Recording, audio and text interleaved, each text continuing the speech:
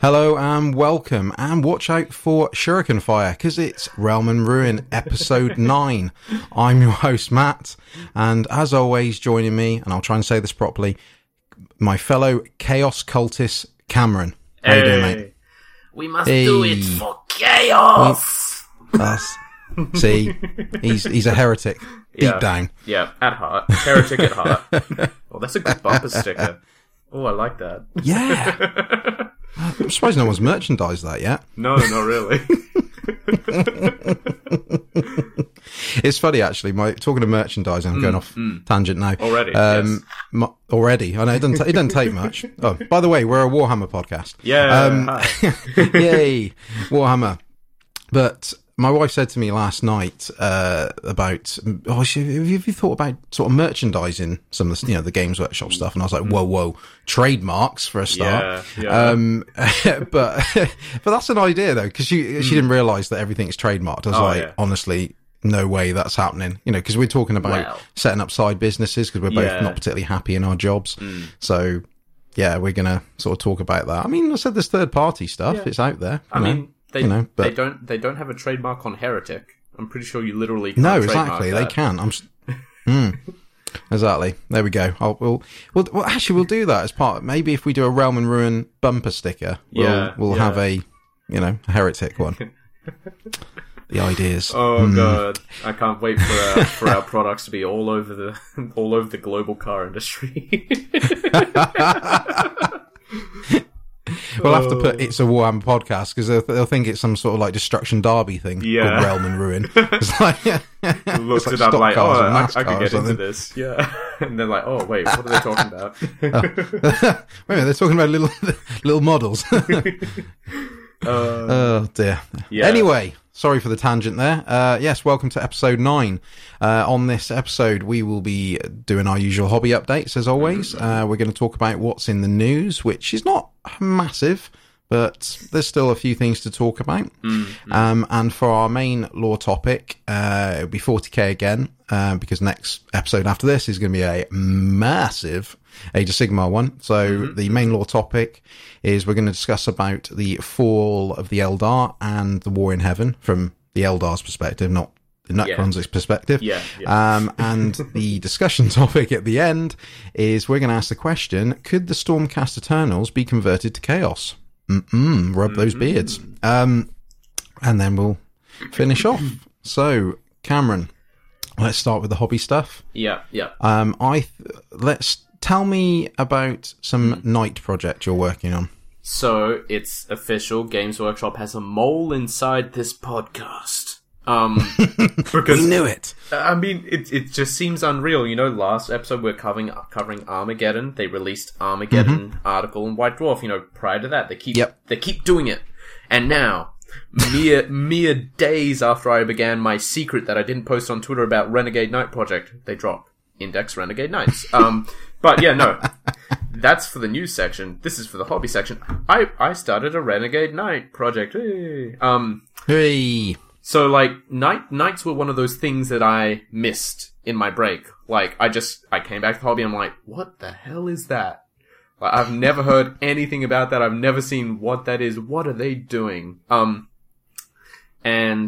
it's 2 weeks is a long time to wait for Soul Wars, and I was getting itchy. It is. And twitchy, and I do have the new easy to build Sequitors, and they're lovely, but I've not started painting them yet. I'm like, oh no, I want to get better at painting before I start those, and it's like, oh, I need something to do. I bought a knight.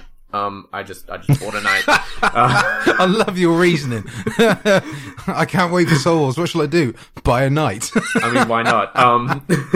There is reason. Exactly. There is reason to my madness. In our Realm and Room Discord, there has been sort of a little bit of a knight craze going on the last couple of months. To be honest, everyone's always talking about them, and I just couldn't resist anymore because they're really, really cool looking, and by all accounts, they're super cool. I didn't see it coming though.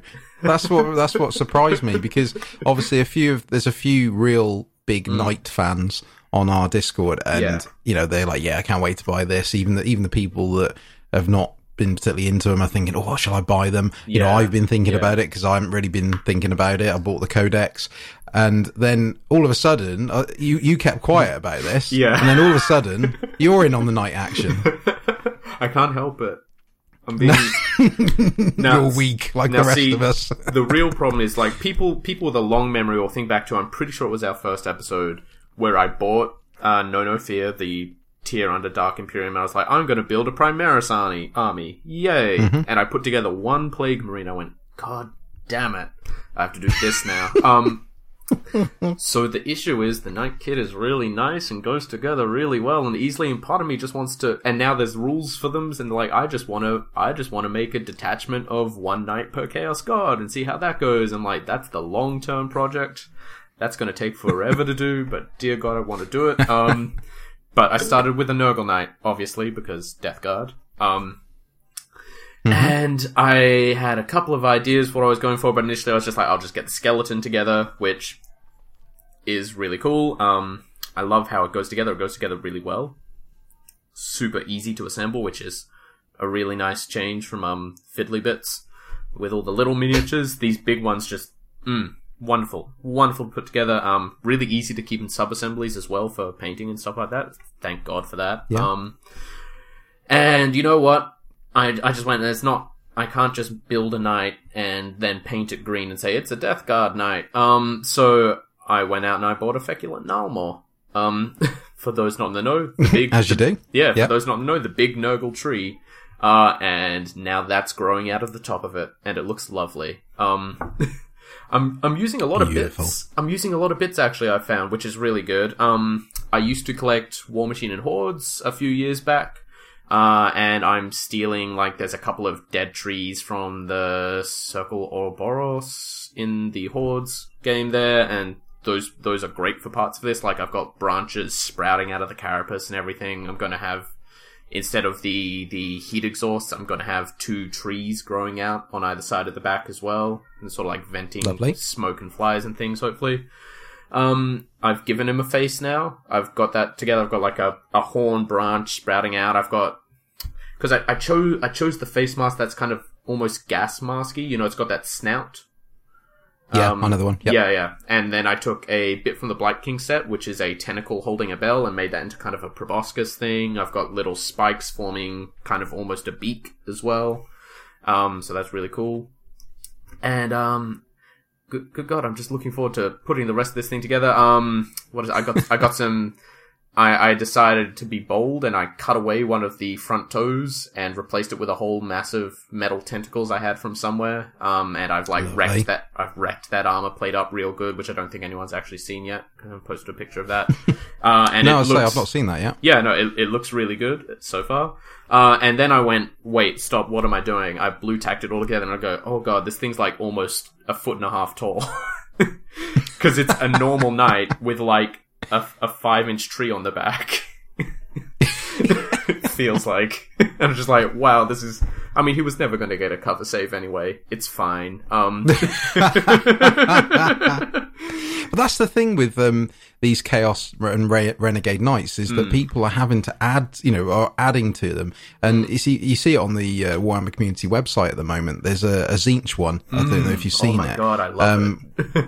It looks amazing, where they've added that like ball of warp energy Chaos. What's the creature again? I forgot the name of it now. The Mutalith Vortex Beast. Yes, that one, right in the center, and then you've got Tzeentch sorcerers on a platform either side. That's the thing with the Renegade Knights; they're always going to be bigger, because you're basically taking the normal set and then having to go, right, how can I chaosify this? Yeah, I'll just add loads of stuff, because you can't really take stuff away. You've got to add to it, so it's just going to be mammoth.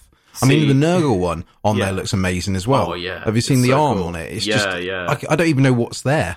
There's so many parts to it. I'm like, what is that? What is that arm? I think they just glued 3 spawn together to form the harpoon or something. It was pretty cool. Yeah, like I said, long term I would love to do a knight for each Chaos God. And I'm already thinking of doing the Khorne one and just buying 3 of those resin skull packs and using every single one of those skulls to just completely cover it. you won't be able to recognize it as a knight. It'll just be a mound of skulls waving a chain axe around. Surprise! That sounds amazing. Yeah. So that's been really fun to build so far. It's turning out really nicely. Also, like, the base of the Feculent Narmor makes really good, like, terrain for the base of the knight. So, great. Mm-hmm.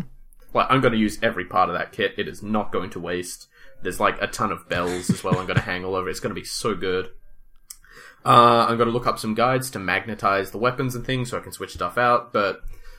You know, more or less, like, I'm just enjoying building the big knight. It's so fun. I love it. Speaking of models I love, I mentioned it very quickly earlier, and if you've been following our Twitter, you will have noticed.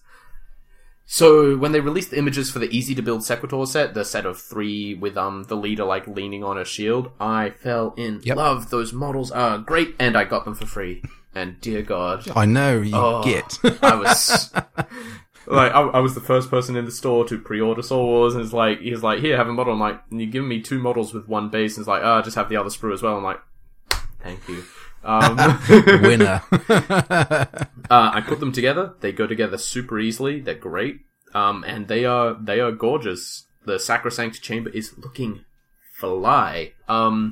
Yes. Yeah. I put up a poll on Twitter, like, how should I paint these? What is my Stormcast skin going to be? And the community decides they hate me and told me to paint them white.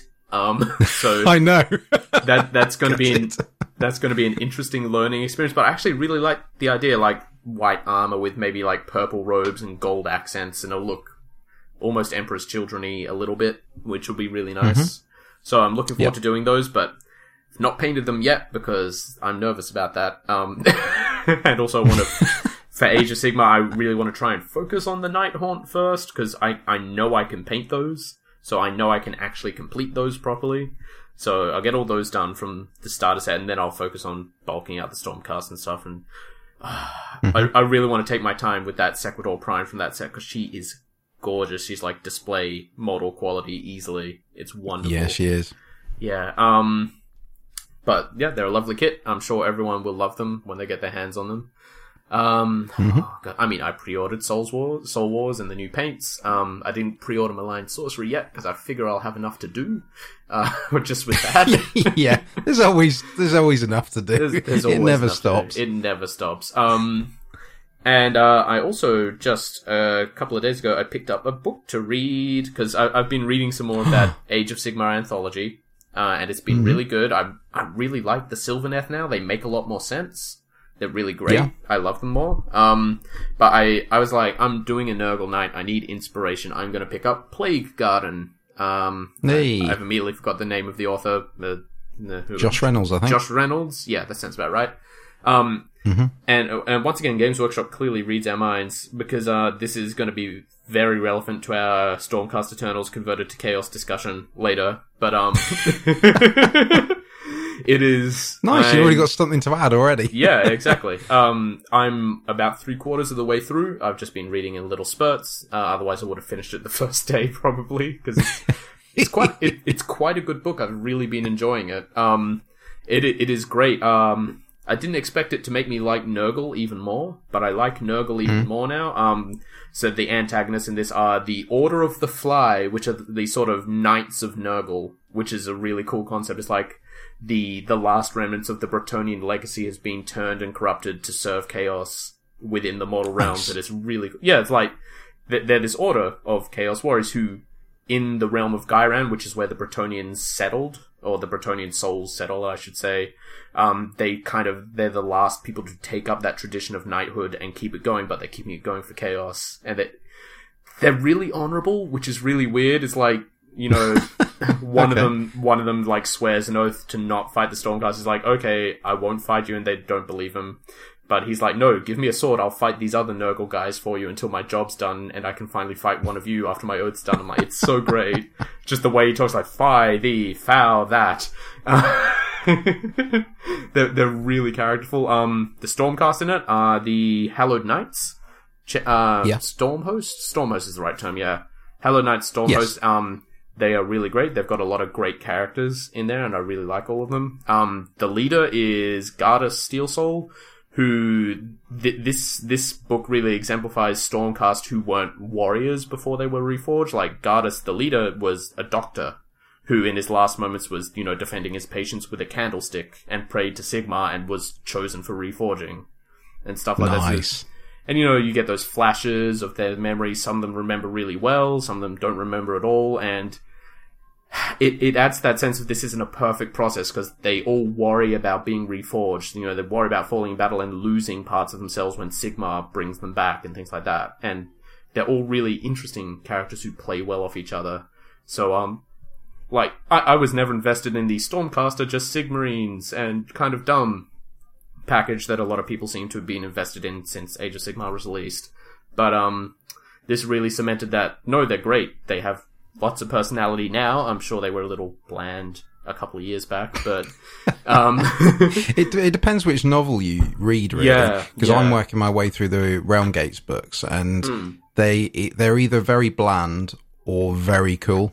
It really is sort of one or the other. Like in the first couple of books, they are just what you imagine them to be. They're just going for Sigma all the time and just hitting people with hammers. You're like, yeah, okay, I get that. But then there's some where one of them ends up in the Garden of Nurgle, sort of similar to what you're talking about. I'm reading about that guy. They end up, I'm pretty sure. Yeah, and you sort of get a situation where one of them, ends up meeting Ariel from the Sylvaneth, and how he deals with her and Sylvaneth themselves. It's the interactions are great. It's and then you'll go back to another novel and they'll just be back to going for Sigma, and then back to hitting people with hammers. I think a lot of the earlier stuff, which the Realm Gate Wars books was a bit more hit and miss with that. Yeah, they were. Yeah, the Hallowed Knights seem really good. Josh Reynolds clearly hit upon something really good. I already know immediately the characters that you're talking about just from those short descriptions you gave there. Went to the Garden of Nurgle, Metal Ariel was changed.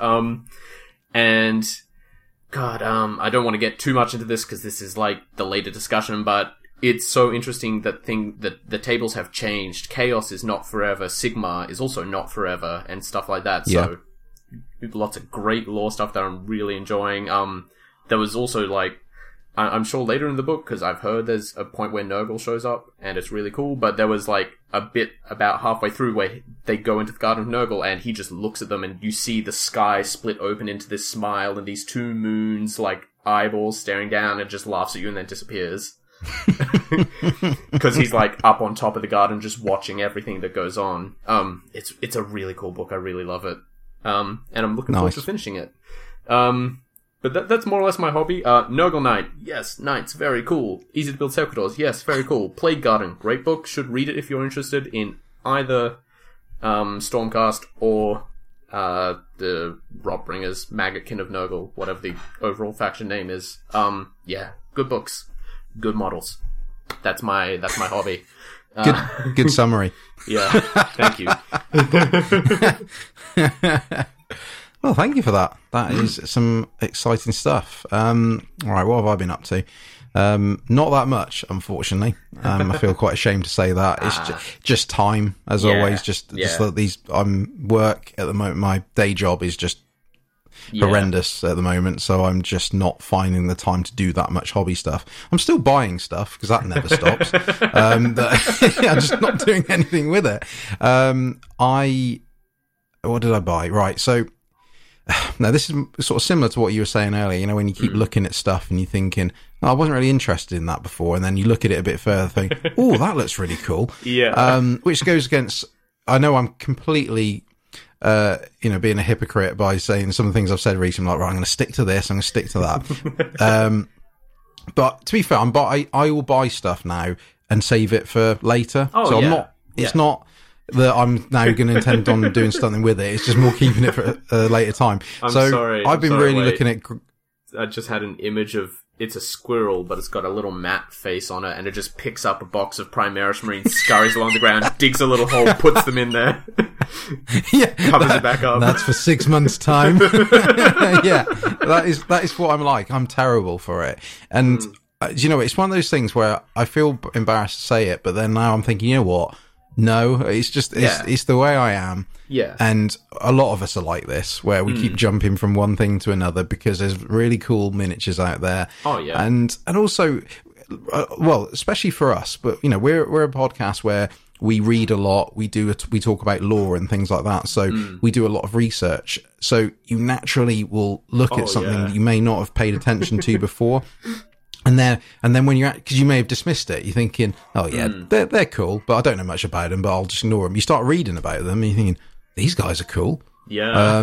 I think I'll, start buying some. And that's sort of, so basically I've ended up buying some Grey Knights. Lovely.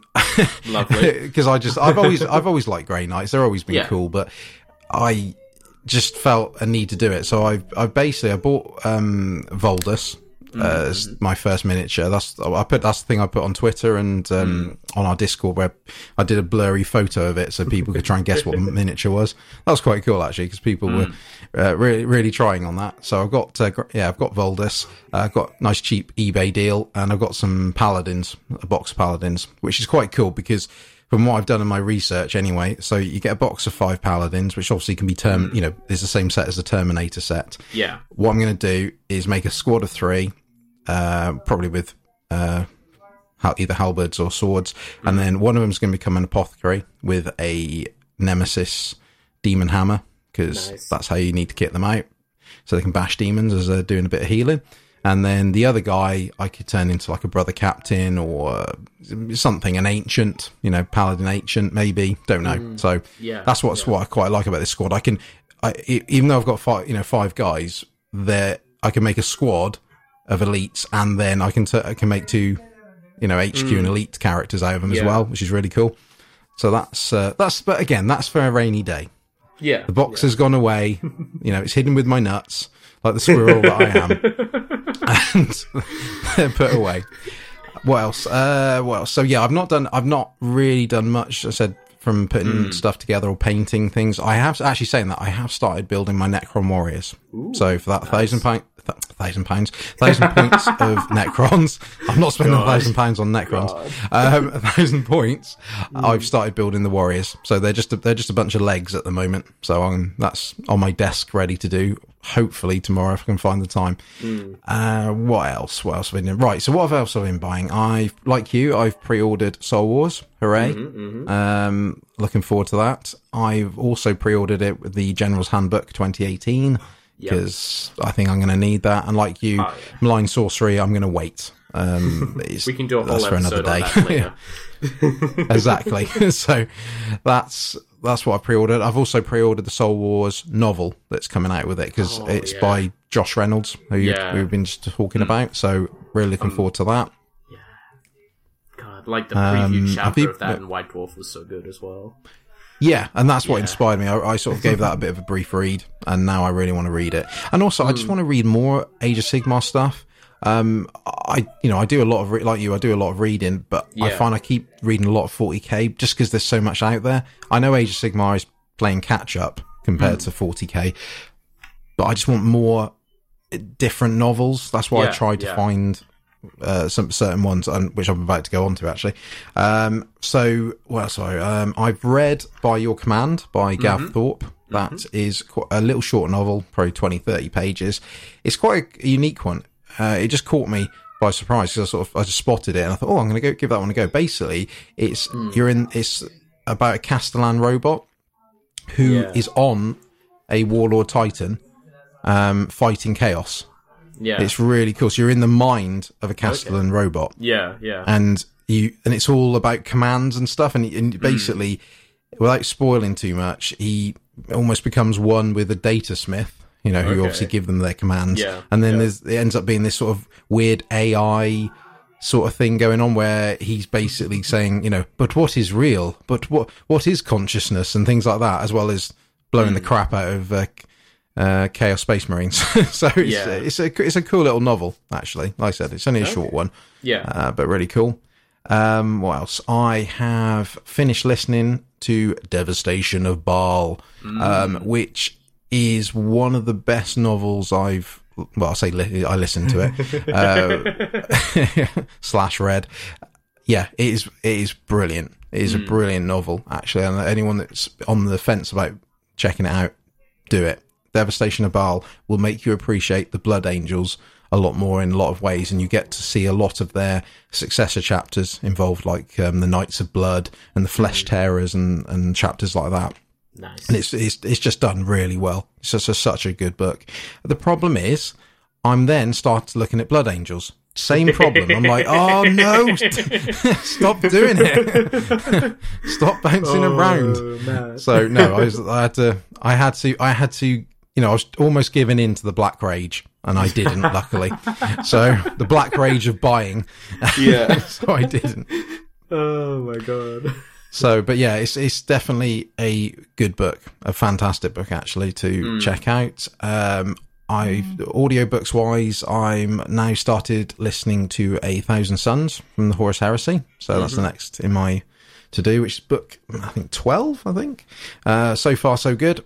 On that, I'm only a few chapters in, so I haven't really got much to say on that. The next lined up for that, from a audiobook point of view, is I've got the next Realm Gate book, which is number 5, which is Call of Archaon, which I'm really looking forward to, because he's my boy. I like Archaon. He's I used to love him back in the day, and I've always loved him now. So yeah, I'm really looking forward to that and having a bit more of that side of things. Because like I said, the last novel, which was number 4, which is the Hammers of Sigmar, I believe, unfortunately it went back to the Stormcast versus Khorne again, and it got a bit because the first couple of books are like that. Then the middle ones are really good, like we were saying about where, you know, the Sylvaneth are involved, Nurgle, etc., etc. And then it goes back to being Khorne again. It's like, just it gets a bit, samey again.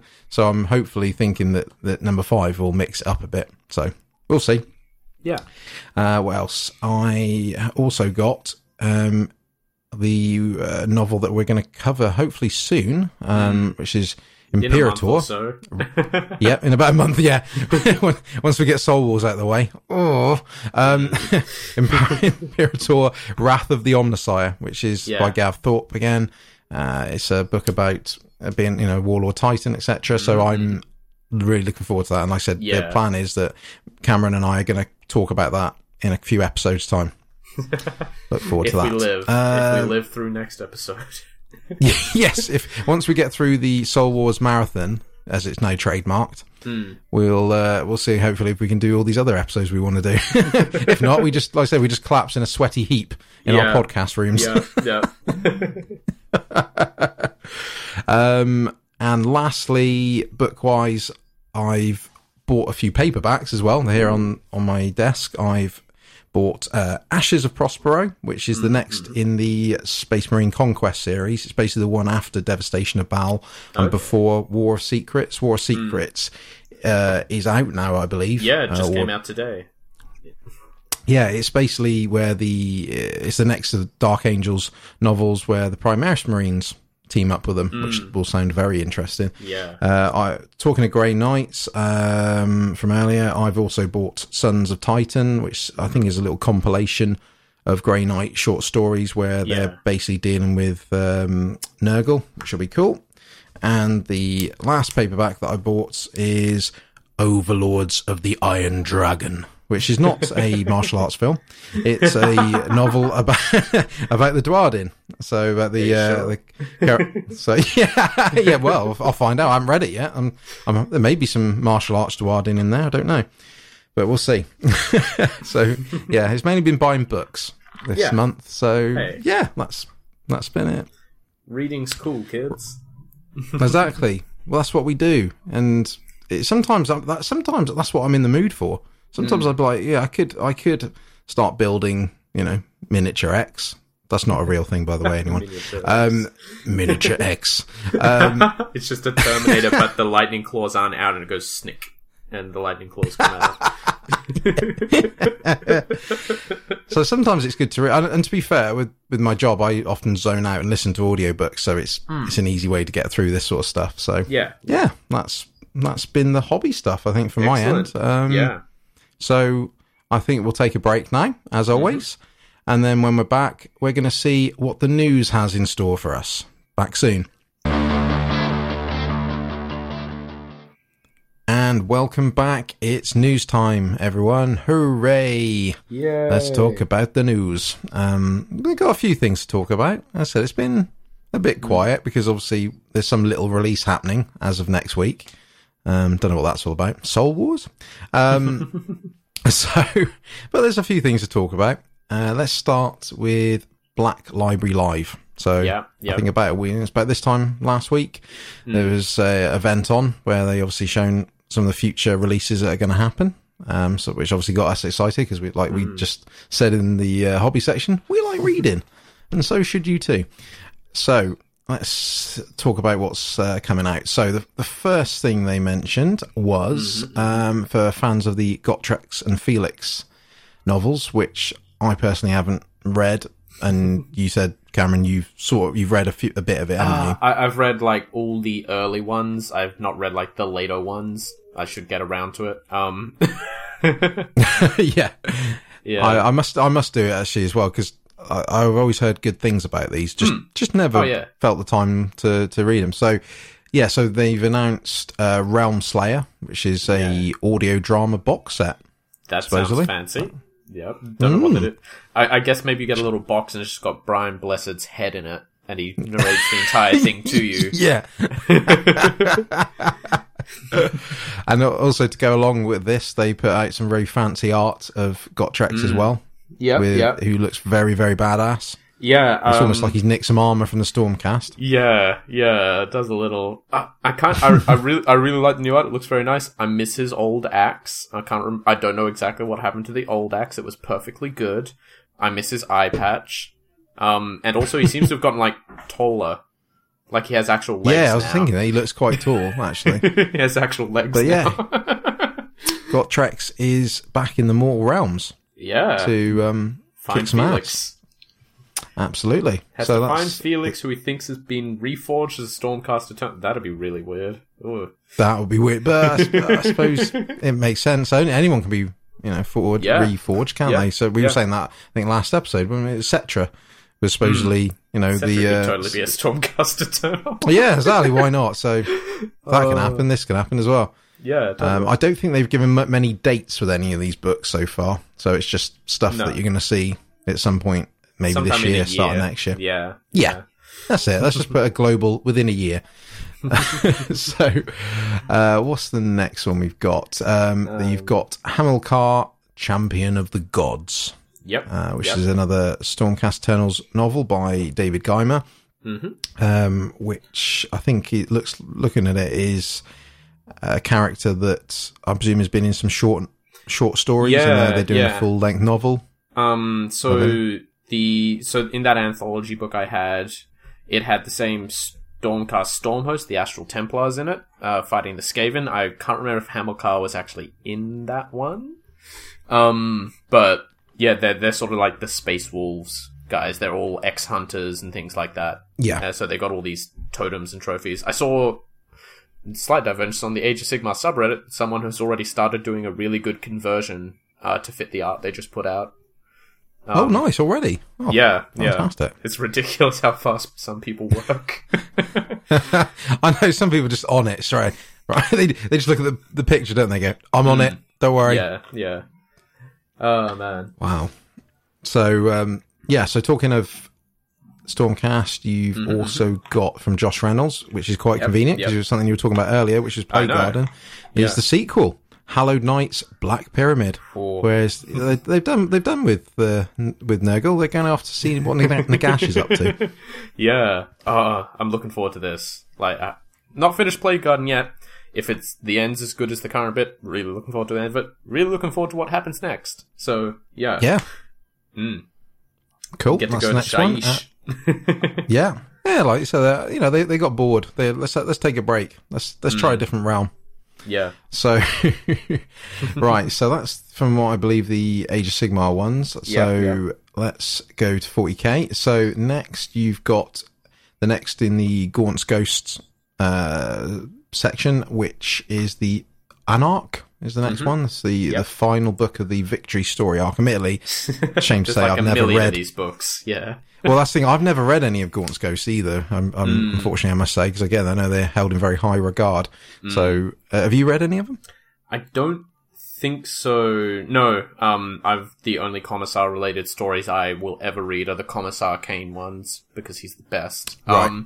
Yeah, yeah, you said that before, actually. Yeah, Commissar Kane is amazing. But yeah, no, I've not read Gaunt's Ghosts. I probably should. I keep hearing amazing things about it. So when we have time. Yes, as always, time. So for fans of Gaunt's Ghosts, you got another novel coming up. Right, so what else we got? We've got Celestine the Living Saint. Now that'll be interesting. Yeah. Because I always find that there's not much said about her as a character. You know, everyone sort of knows little bits about her, but not. I don't think she's had any novel devoted to her, or she features highly in another novel. Don't know. So that'll be interesting. Definitely going to check that out. And very excitingly, there's going to be a next one in the Dark Imperium. Hell yeah. Which is Plague War. So you've got the Ultramarines facing off against the Death Guard, as you would imagine. So that's Reboute, Gilliman, against his brother Mortarion. So that'll be really cool. Really looking forward to that. I want there to be an upset. I want dear old Robot to get his ass handed to him. Yeah. Again. But it's what no one would ever expect. He's got the sword that kills all the demons it touches. He's got the Emperor's sword. You know, he's back. He's better than ever. But I just want Mortarion to sweep in and just kick his ass. Yeah. Just do it. I agree with you, actually, because I don't want him obviously to kill off Gilliman, but they're not going always to. have a sit. Just give him a beatdown. Also, not just a physical beatdown, but get the Ultramarines to have a bit of a beatdown as well. Yeah. Not that I've got anything against Ultramarines. I think that it would just be good that they're not always winning and always saving the day. It'd be good if they take a beating, but not too much of a beating. And then obviously the next novel will, swing it back in their favour. Yeah. That'd be really good. That'd be cool. Yeah, definitely looking forward to that. Especially the standard. The first one, Dark Imperium, was a very good novel. So, cool. Your orcs are now getting some novel treatment as well. So you've got the Prophets of War coming out. Yep. Which sounds really cool. I think it's an audio drama. Looking at it. Yeah, it is. I mean, because this is about the Red Suns, so kind of speed freak orcs. What would be really cool for this would be like just a Sons of Anarchy style drama, just with orcs instead of bikers. I'm thinking Mad Max here. That'd be cool. Right. Next is the next segment is the Rise of the Inari, which I'm really looking forward to because I loved the first novel, which was Ghost Warrior. That was really cool. Give you a really good insight into the Inari. The next one is going to be called Wild Rider, which is another one by Gav Thorpe. Yep. I can't wait for that. That's you know, like how you are with Plague Garden, and you're looking forward to the next one, Black Pyramid. That's the one for me. I can't wait for the next of the Inari ones because I was so impressed with the first novel. So, bring it on, please. I want more. And then lastly. The next one is from Aaron Dembski Bowden. Yeah. It's the Emperor's Spears, which look really cool. I love that artwork that they've done for that, which I'm presuming is going to be the cover or inspired by it. Oh, yeah. Has to be. Emperor's Spears are a really cool little chapter, actually. They're very, they live on an ocean world. They're sort of, their artwork, like their, on their pauldrons is like a trident with a skull. They're sort of like a Poseidon-esque themed chapter, which is really cool. So I think that'll be really interesting. And like I said, if you check out the artwork, it is badass. Very much so. Yeah. Right, so that's the 40k ones. Then there's a few Horus Heresy ones coming out. So for the Primarch series, which is actually very good as well, the next one is Korax, Lord of Shadows. That'll be interesting, because I think he's one of those Primarchs that doesn't get that much attention. Well, to me, I'm going off tangent here, but there's a few Primarchs that I always find I feel like I don't know enough about or see much about. Korax is one of them. Khan is another. Definitely Khan. Conrad Kurz as well. to a degree. Yeah, like there's a lot of there's there's a lot of interesting stuff for Kurz, but like you have to go looking for it. It's not as mainline as a lot of the others. Yeah, that's what I mean. Is there's a few Primarchs that don't get the attention as much as some of the others do. We know we all love Fulgrim and ones like that, and there's obviously Mortarion Magnus and people like that. So yeah, it'd be nice to see what Corax is like from this perspective. So yeah, that'll be interesting. Next, you've got Heralds of the Siege, which I believe is a little compilation of tales from the Heresy sort of thing, because they did Tales of Heresy was book 10, I believe, and that was a combination of little short stories, about 7 of them, I think, whereas this one's got about 16 in it, so that'll be cool. I hope it's a bit better than Tales of Heresy, because I think I said before that was a very hit and miss collection of short stories. They were either fantastic or quite mundane, so hopefully the standard of this one will be a little bit better. Right, so what else we got? I think the last Death. One, that's it, Titan Death. That's coming in December, according to this. So that'll be... Let's have a look. Does it give much information? Not much. It's about Titans and there will be death. It's coming in December. This one's got a rough release date, I guess. Yeah, at last. And also it says in December you got the updated version of Visions of Heresy. That'll be really good. I've got the original one on my shelf. I can see it right here now. I bought that years ago. I've still got the shrink wrap on it. I've never got around to, I feel like I don't want to take it off. Yeah, it really is. I got it in London years ago. Now. Yeah, so I'm just keeping it there. So there's an updated version. And the last sort of main bit regarding Black Library is they've said Warhammer Horror coming in 2019. Yeah. That's going to be cool. I'd be intrigued now they do that. I'm really interested. Like, from my personal perspective, they did a lot of good horror in Fulgrim, the Horus Heresy book. But I have different tastes in horror to a lot of people. Like, a couple of people in Discord went, no, that's just squick. And I'm like, I mean, fair enough. Horror for me is that really creeping sense of unease that something's wrong, and I thought the book did that quite well. But I'm looking forward to, like, if this is their focus in a book, I would really like to see how that goes down. We get some really cool stuff. Exactly. So yeah, they've not said much more than that. Just some horror stuff is coming in 2019. So yeah, that'll be really... Actually, from memory... Sorry, I was going to say, from memory... Go for it. The regarding the Black Library, there was that submission window where you could write your own little short story and submit it, and potentially look to publish it or put it in a collection to publish it, I should say. I think when they were talking about the different themes that you could try, I think horror was one of the prominent ones, actually. Okay. So I'd be intrigued to know if that has a connection. Like they're going to maybe do, like, take all the horror short stories that people have done and put a little collection out. So, see, my thought was, what if it's just their take on classic Hammer horror, and it's just like Rise of the Wolfman, but it's 40k. Yeah, Rise of the Wolfen. It came from the Black Realm Gate. Yes, if you've got any horror film suggestions regarding Warhammer, send them in to us. Yeah, totally. Cool. So that was Black Library Live. So some good stuff, some really good stuff coming out of that. Right, so next bit of news is, do you want to have a look at this one, Cameron?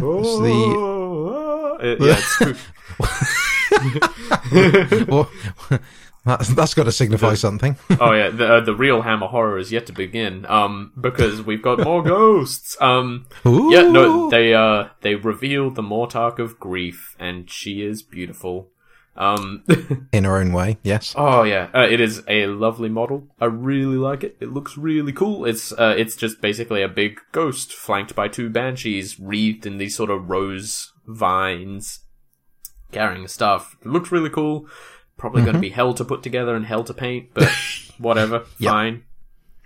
So yeah, she is the newest Mortarch, sort of created to lead the legions of the Nighthaunt, and she is Lady Olinda, who was a plotter and schemer in life who showed false grief to improve her standing, but now that she's dead, her punishment for that is to feel real grief all the time. Apparently, her misery is so deep and black it projects from her in vast, deadly waves.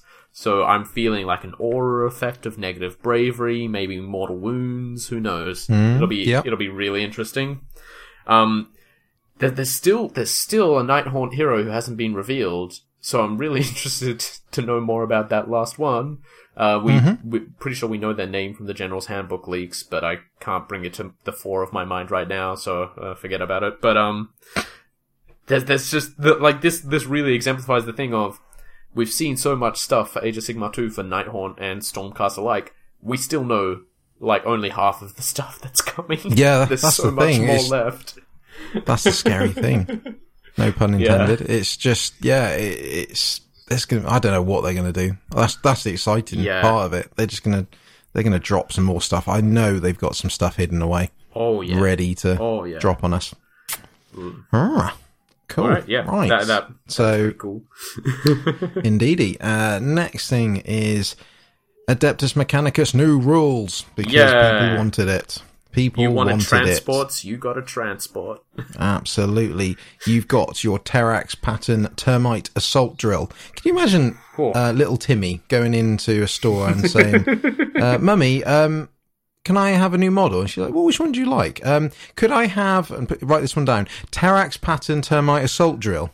Would you rather have a bike instead? Because it just makes me chuckle, because when I was a kid and I was writing out my Christmas or birthday lists, and I was, when I was collecting Warhammer, I'd be writing it down for my mum. And when you're like, you can tell your mum's gone into the local Games Workshop and go, yes, all this stuff, please. They just hand the list to the shop assistant because they have no idea what any of this means. So I was saying, wow, that is a hell of a name. Oh, but, it rolls off the tongue. This is really cool. It dropped, a couple of months back? From Forge World, I think. Yeah, within the last month or so. Yeah. It's just a big drill. It's a drop pod, but it comes from below, not above, as they so astutely pointed out on the Warhammer community side.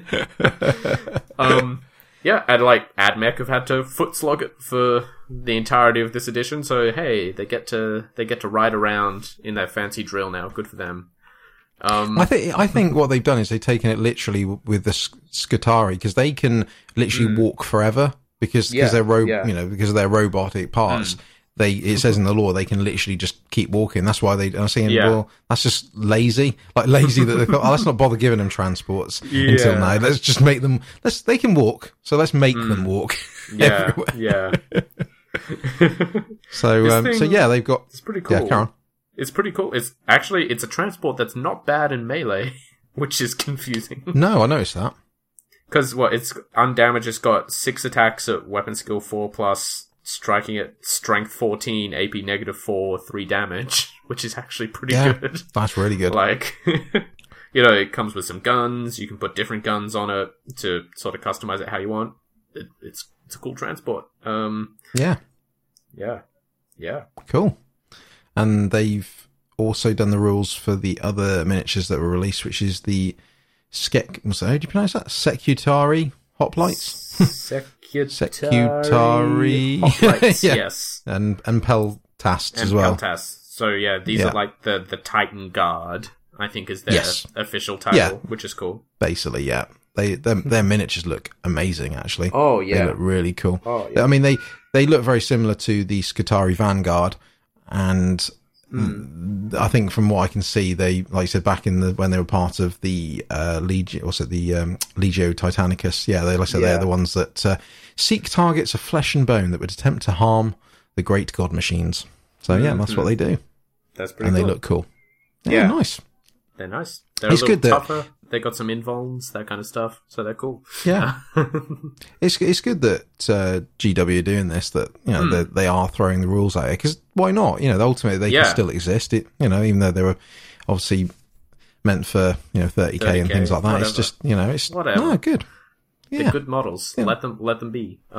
Exactly. Speaking of which, Games Workshop has listened once again and said they have.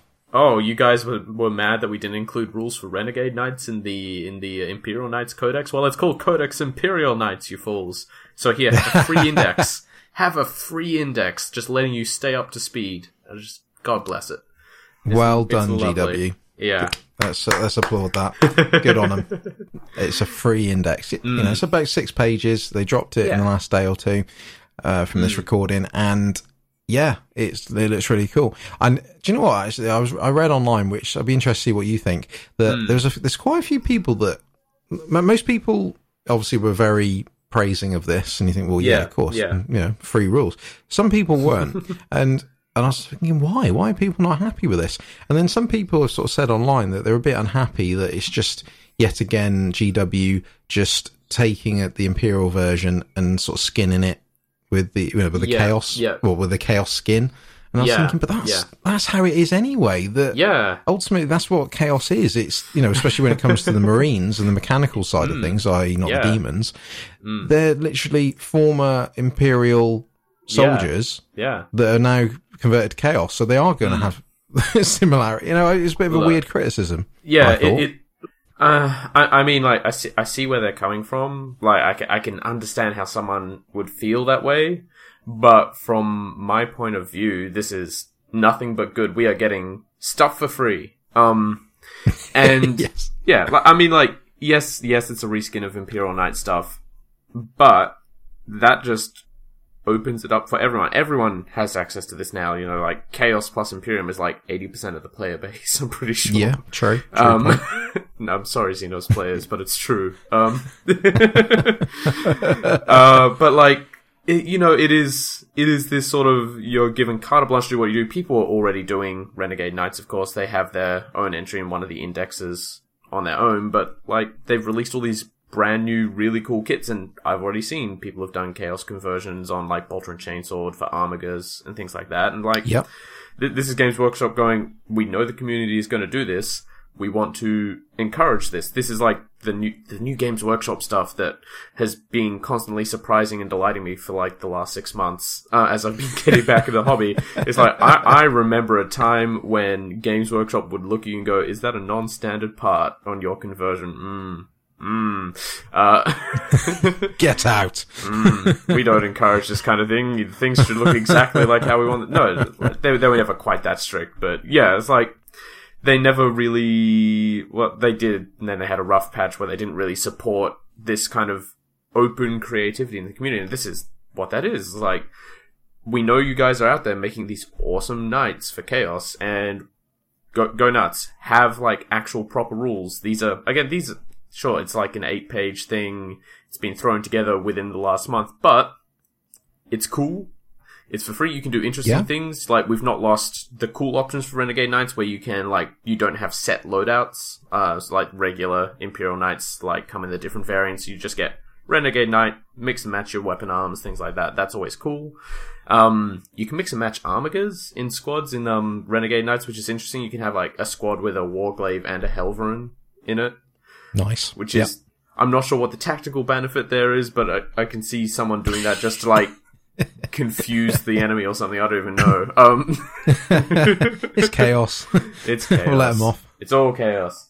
And like, it's not very fleshed out, which I think might be where people are coming from in this sort of attitude. It's like, they maybe, I'm trying to see like the best in people's sides in this. I'm like, I think these people want something done well and done properly and something really fleshed out, and they might just be annoyed because this is 3 data sheets and like, a sheet of a page of lore and a page of 1 warlord trait, 1 relic, and 2 stratagems. And like, I understand how you feel, but like, this is, from a gameplay point, it's really opening things up. Renegade Knights are getting the same benefit that Imperial Knights got in their brand new FAQ, which is command point benefits. So if you take a detachment with 1 knight, 1 big knight, I should say, in it, you get the normal +3 command points. If you take 3 or more, you get +6 command points for your super heavy. So Imperial Knights don't have to take a battalion of guard anymore to get command points, which is good. And hooray! And it's the same if you want to run a Renegade Light list. Like, before I couldn't see someone doing just Renegade Knights as their entire army. Like, it was not... I agree. It was not structurally feasible within the current detachment rules. And it was like, oh, I spent all these points, I've got my 2 detachments of like one has 3 Chaos Knights and one has 1 Chaos Knight, and like I have 3 command points to rub together between my fingers, and no stratagems to use except the reroll 1 dice per phase stratagem. Like, no, they're giving you options. They are openly supporting conversions. They had some really great conversions on their website. I really liked the Dominus class knight where they replaced the cannons with the Tzeentch sorcerers. That's amazing. That was so good. That's what we were saying earlier. It's just like I really want to reach out to them and say, I understand why you feel a bit ripped off. Like, if you really want something unique, chaos-wise, that's a big, stompy vehicle, you can, if you so desire, go to Forge World. They have interesting things. They've got Decimators, they've got all the Chaos Contemptors and things, which I guess are just reskins of regular Contemptors, but there's different demon engines, there's the Exalted Greater Demons, which probably not worth it on some of them. I'm just looking at that 888-point Bloodthirster and going, is he more than twice as good as a regular Bloodthirster for about 300 points? I don't know, but there is more unique stuff out there. I mean, like, if you play Khorne and you don't want Renegade Knights, you get a Lord of Skulls. I don't know how good it is, but it looks great. Yeah, exactly. Yeah. Like, there are options out there, is what I'm saying. Yeah, I don't disagree with you. I think that it's, like I said, to me, it's a positive thing. I think in an ideal world, I would have liked the Renegade part to be in the actual codex in the first place. If I'm being real picky, I'm not criticising them for it. I just think, you know what, I've got my Imperial Knights Codex. It would have been nice if there was that, this literal 6 pages was in there, so you haven't got to have a separate thing as well. But that's just being ultra picky at the end of the day. So I'm not going to go any more about that. But I think, like I said, it's a great thing. It's like you said, it's encouraging people to kit bash, to convert. It's just giving another option. I think that, again, see it as a positive that they're actually willing to do it. Like I said, do you think that they sort of thought of it as an afterthought, or do you think that they sort of thought, oh damn, we forgot to include that, or because I just find it, because of how quickly they've turned it around, which again to me is a good thing. But you think, was it something they were conscious of? But obviously, the codex was too far down the line and thought, we're going to have to follow up with this. I don't know. Yeah, I think this for me feels like something like, we've done our Imperial Knights Codex, it's done, we've sent off the plan to the printing company in China or wherever it is, and it's like, and then they looked online, it's like, wait, everyone loves Renegade Knights too. We should probably work on a supplement for that. And also, I think it's a matter of theming, like, because 40k is becoming a bit more Age of Sigmar, and Age of Sigmar's big thing is everything is split down into sub-factions completely. So, it would not, and also, like, it wouldn't make a ton of sense to have Codex Knights, and then, like, I don't know, I guess you could do, like, a cool cover where, like, one side is artwork of a Chaos Knight, the other side is the artwork of the Imperial Knight, like, split down the middle. That'd be really cool. But, like, there is a lot of flavor and lore for Imperial Knights on their own, and, like, they deserve the attention that a full codex gets them. And, like, you could easily say the same for, like, Traitor Knights, which we might get a Traitor Knights codex down the line. Like, I feel like it was less of an afterthought and more of a, this doesn't quite fit here for how we like to do things, but we also want to put something out there so people don't feel left out. And so they sort of knocked something together, but, like, I don't know, my ideal world, you spoke of your ideal world, my ideal world is that somewhere down the line in the next, let's say 2 years, shall we say, we move away from the Forge World Index for Renegades and Heretics, and Games Workshop just releases the big fat book, Codex Renegades and Heretics, that covers everything that's not a Heretic Astartes. And it's all in one book. It's, Traitor Guard, Traitor Vehicle Squads, Traitor Knights, and everything in one big, juicy Chaos book. It'd be really cool. Juicy Chaos book. Delicious. Yeah, that chaos. Put it on the barbecue. That's what Khorne would do anyway. Chuck another skull. No, I totally agree with you. Yeah, exactly. No, I agree with you. I think that would be a sensible move, and like you said, maybe it's something they will do, because Forge World is in a bit of a funny place at the moment at times, where I like you, because I like the I almost bought the Imperial Armor book once when I went to Warhammer World recently, and I didn't, but it's a shame that it's a separate book out there. You know, it'd be nice if they sort of tried to consolidate these things a bit more. Yeah, definitely. Maybe they will, maybe they will. Maybe. Let's see. Like I said, let's see if your 2-year prediction. We'll talk about it in 2 years' time, and see if it's happened. see you in 48 episodes when we hit episode 57. We'll know. Exactly. We'll be there. Don't worry. The Realm and Ruin train will keep going. Yeah, I'm looking forward to that. That'll be good times. Exactly. So I think that's it for the news this week. Like I said, we've had a few nice little bits. So as always, we'll take a quick little break, and then when we come back, we're going to do the main lore topic, where we're going to talk about the War in Heaven from the Eldar's perspective. No copyright infringement on the Necron version. And also talk about why the Eldar fell over. Back in a bit. And welcome back. It's main lore topic time, and we thought we'd cover two little smaller topics, all revolving around the Eldar, which, like we said earlier, is the War in Heaven, the Eldar's version of it, and how the Eldar, the actual, their fall and how they are the race they are today. Because I think for a lot of people, these are sort of two things that not everyone knows about. They know what the Eldar are about, but I don't think everyone knows about how they sort of fell from grace. Yeah, well, like in a manner of speaking, a lot of people look at them like when they come into the hobby. I'm sure they just go, "Oh, space elves, that's cool." Space elves, and like if they're not interested in doing the faction, they might not dig deeper. Like if you've not been interested in doing an Eldar armor, you might not know about any of these things. So we're here to enlighten you, expand your senses. Well, exactly. Become one with the Eldar. Or maybe you don't want to do that, but you are for the next next section. Minutes. Exactly. But I think for some people, like you said, that not everyone knows about it, because I think they come across and everyone keeps telling them, oh, they're a dying race, etc., etc.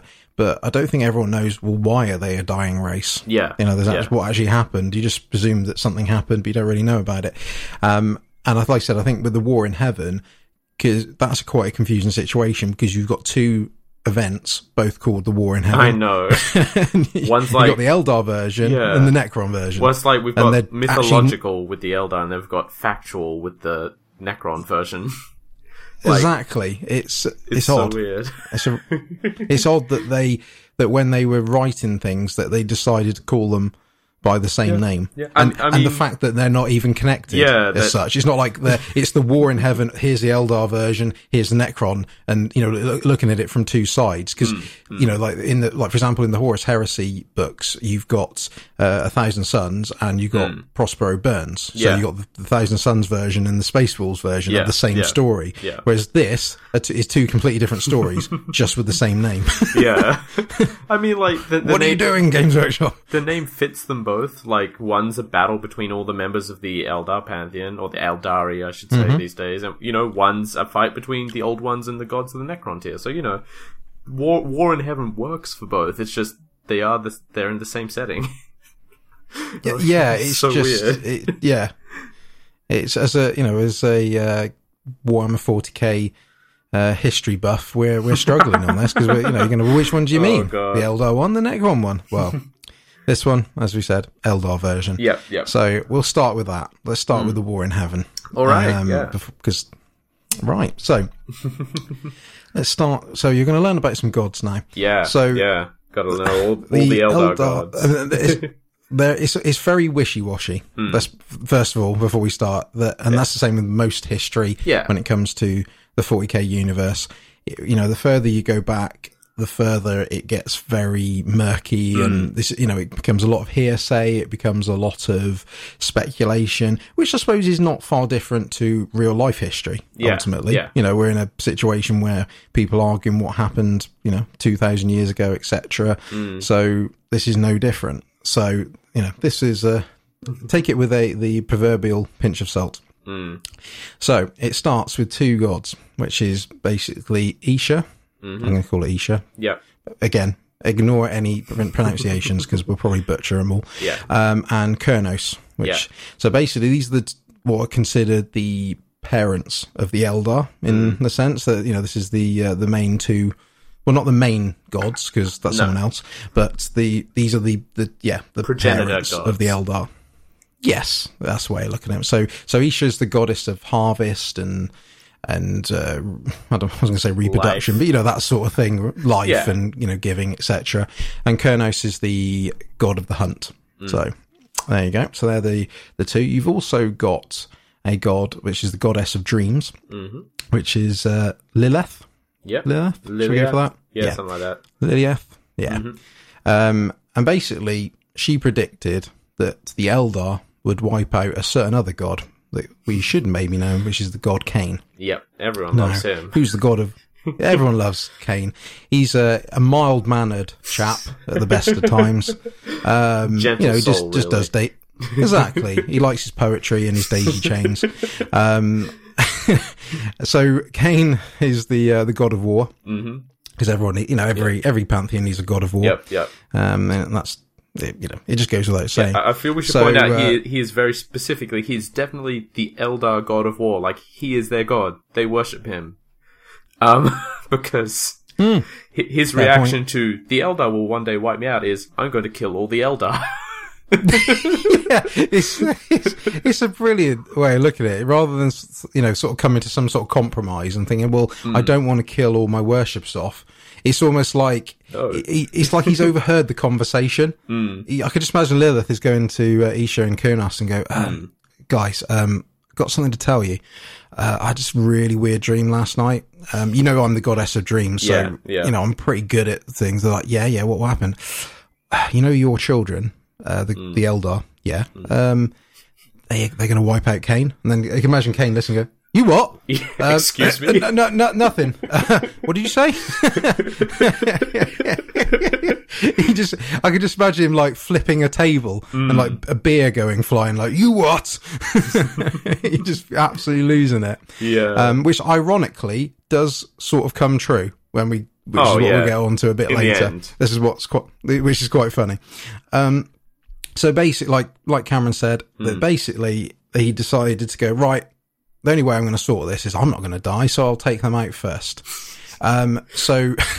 Which is brilliant. Oh, yeah. So Isha obviously didn't want this, this catastrophic war to come about. So she went to... come about. He just started killing all of them. Sorry. Yes, sorry. It did come about. I meant it was getting out of hand. Oh, yeah. It's like, this is not... it's just going to be a complete catastrophe. So she went to Suryan. Is that how we pronounce him? Suryan. Yeah. Leader of the gods. Yeah. He's in charge. He's the Zeus of the Eldar gods. I don't know if that's a good comparison. Well, yeah, no, it's probably not really. But Zeus, the most salacious of gods. Yeah, it's not probably the best. He's like you said, he's the leader of the gods. He's the main one. He's the god of wisdom. Yes.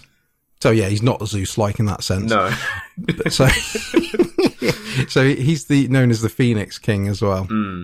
So he, like you said, he's a very clever chap. So what he decides to do is basically put a barrier between the gods and the Eldar. Thought, this is the best way to sort it. Cain, you go in that corner. Eldar, you go in that corner. Puts a big wall up and goes, right, stay away from each other, please. Yeah. Nothing bad will happen otherwise. Yeah, and that's really cool. Like, I've seen a lot of theories like this is why the warp and reality are like separated to a degree. Like that might be why that is. It's like it's literally the god went, okay, we have to go to the warp. You guys can stay in reality. We're going to put a field in there that you should be able to get through. And like some humans, like, I'm going to make something to break that field a million years down the line. But exactly. And I don't want you sending any postcards through either. We're not supposed to be talking to each other. Can't talk to each other. Not allowed. No, that's the idea. That's the idea of this barrier. No one's talking. So obviously, because of that, Isha and Kurnos are just thinking, oh, yeah, but this is our children we've been cut off from. We love them. We want to carry on talking to them. So because they were so hating being apart from the Eldar, they thought, right, okay, let's go to Vul. Now, Vul is the blacksmith god, I suppose. Yep. Wait, that's the best way to look at him. So they go to him and basically come up with this sort of invention of basically using spirit stones to secretly communicate with the Eldar. Yeah, it's which supposedly is Isha's tears. Yeah, that's what they say. I don't know much more than that, but that's yeah.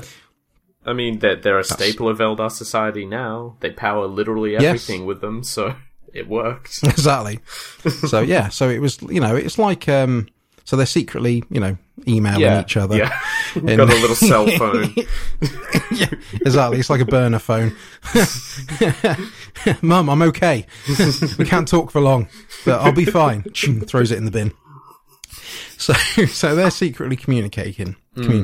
Yeah. So Kane finds out. I don't know how he finds these things out. He just does. I'm reading the Lexicanum wiki, and they've worded it very well, which is, one day Kane stumbled upon the two as they communicated with the Eldar. What does that mean? He just opened a door into their room without knocking first, and they're just spirit stones falling out of their hands. Like, no, it's not what it looks like.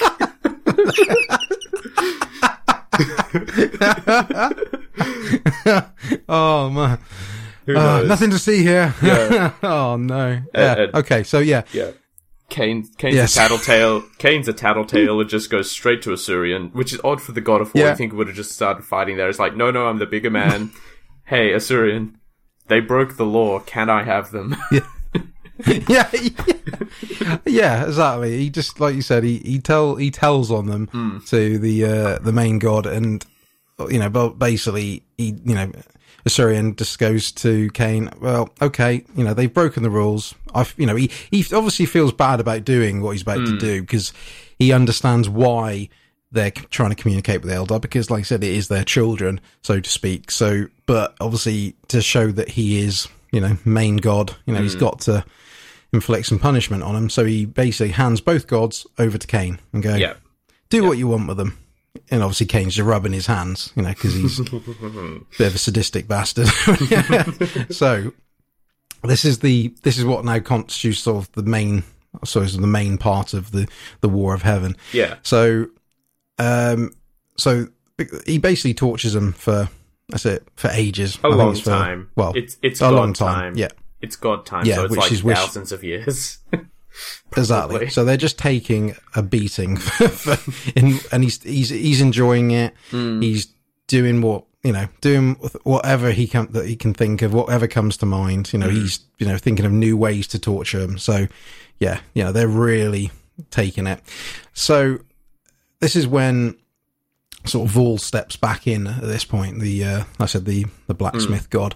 So he basically, as well as other gods that are around, because they're not happy with this. They're thinking, come on, Kane, you're pushing this too far, mate. This is not fair. They did wrong, but, why are they having to, deal with this for thousands of years, and you're just enjoying this? Well, and Kane's like, no, I'm not.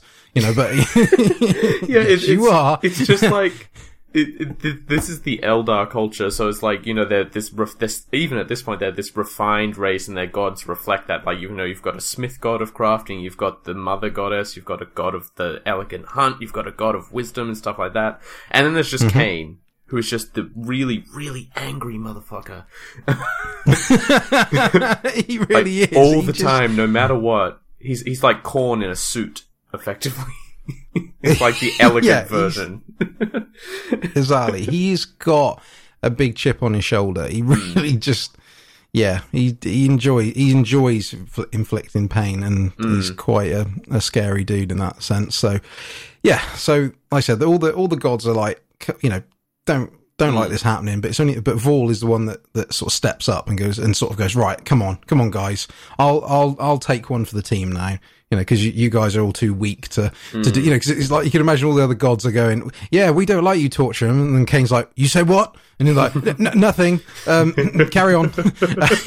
So Vol steps up, and basically, he's unhappy with the level of torture, and offers Kane a deal. And he says, look, I'm good at making swords and other weapons. And like, I'm at which I'm point a blacksmith Kane's ears prick up. Yeah, like a meerkat. Like, sword. What? So, pointy thing. So he basically says, look, I'll make you 100 of my swords. You know, and let's be honest, my swords are not just any sword. You know, like my sword, like one of my swords is the equivalent of 1,000 normal swords. You know, so this is like 100,000 swords. Yeah. If you, making you a lot of swords. if you do them. That's a lot of swords. I mean, Cain likes his swords, so understandably he's going to be all over this. So he says, look, give me a year, you carry on torturing them. Which it sounds a bit weird because I was thinking when I was reading this that so rather than it being like he pauses and go, right, okay, just, you know, if I don't do this in a year's time, you go back to torturing them. No. But it's almost like you can imagine Cain properly ramps it up for this next year. Yeah, because he's on the verge of potentially losing them. So so he's got a year to make these 100 swords. And obviously because things aren't boring. No. He doesn't make the 100 swords on time. I don't know how. Obviously, something he must have been slacking. I don't know if he took too many breaks or something.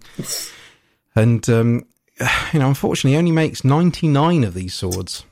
You know, 99. You've had a whole year, mate, to do this. But only 99 are made.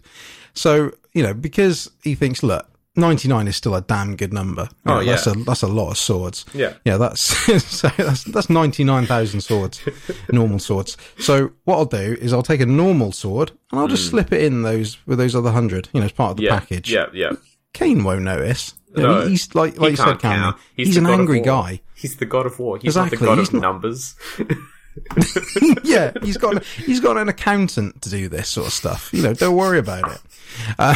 So he decides to slip in, like I said, this mortal sword.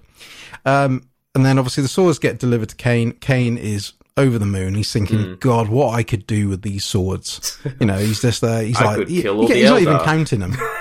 Exactly. He can go back to doing what he was originally doing. He's thinking, look, I can just do what I want with these 100 swords. Happy days. Yep. So obviously because the deal has been made, Isha and Kurnos are free. Hooray. Yay. High fives all round. Yay. But then obviously, because Cain seems to find out things, as we've just alluded to, he then obviously realises that there's a mortal sword that's been slipped in there. It's just got like a it's got like a £5 sticker on it. This is like, what? Yeah. It's got like a plastic handle to it. It's one of those. It's like one of those plastic lightsabers. It like makes it's like a really weird noise. Wait a minute. Why is it rattling?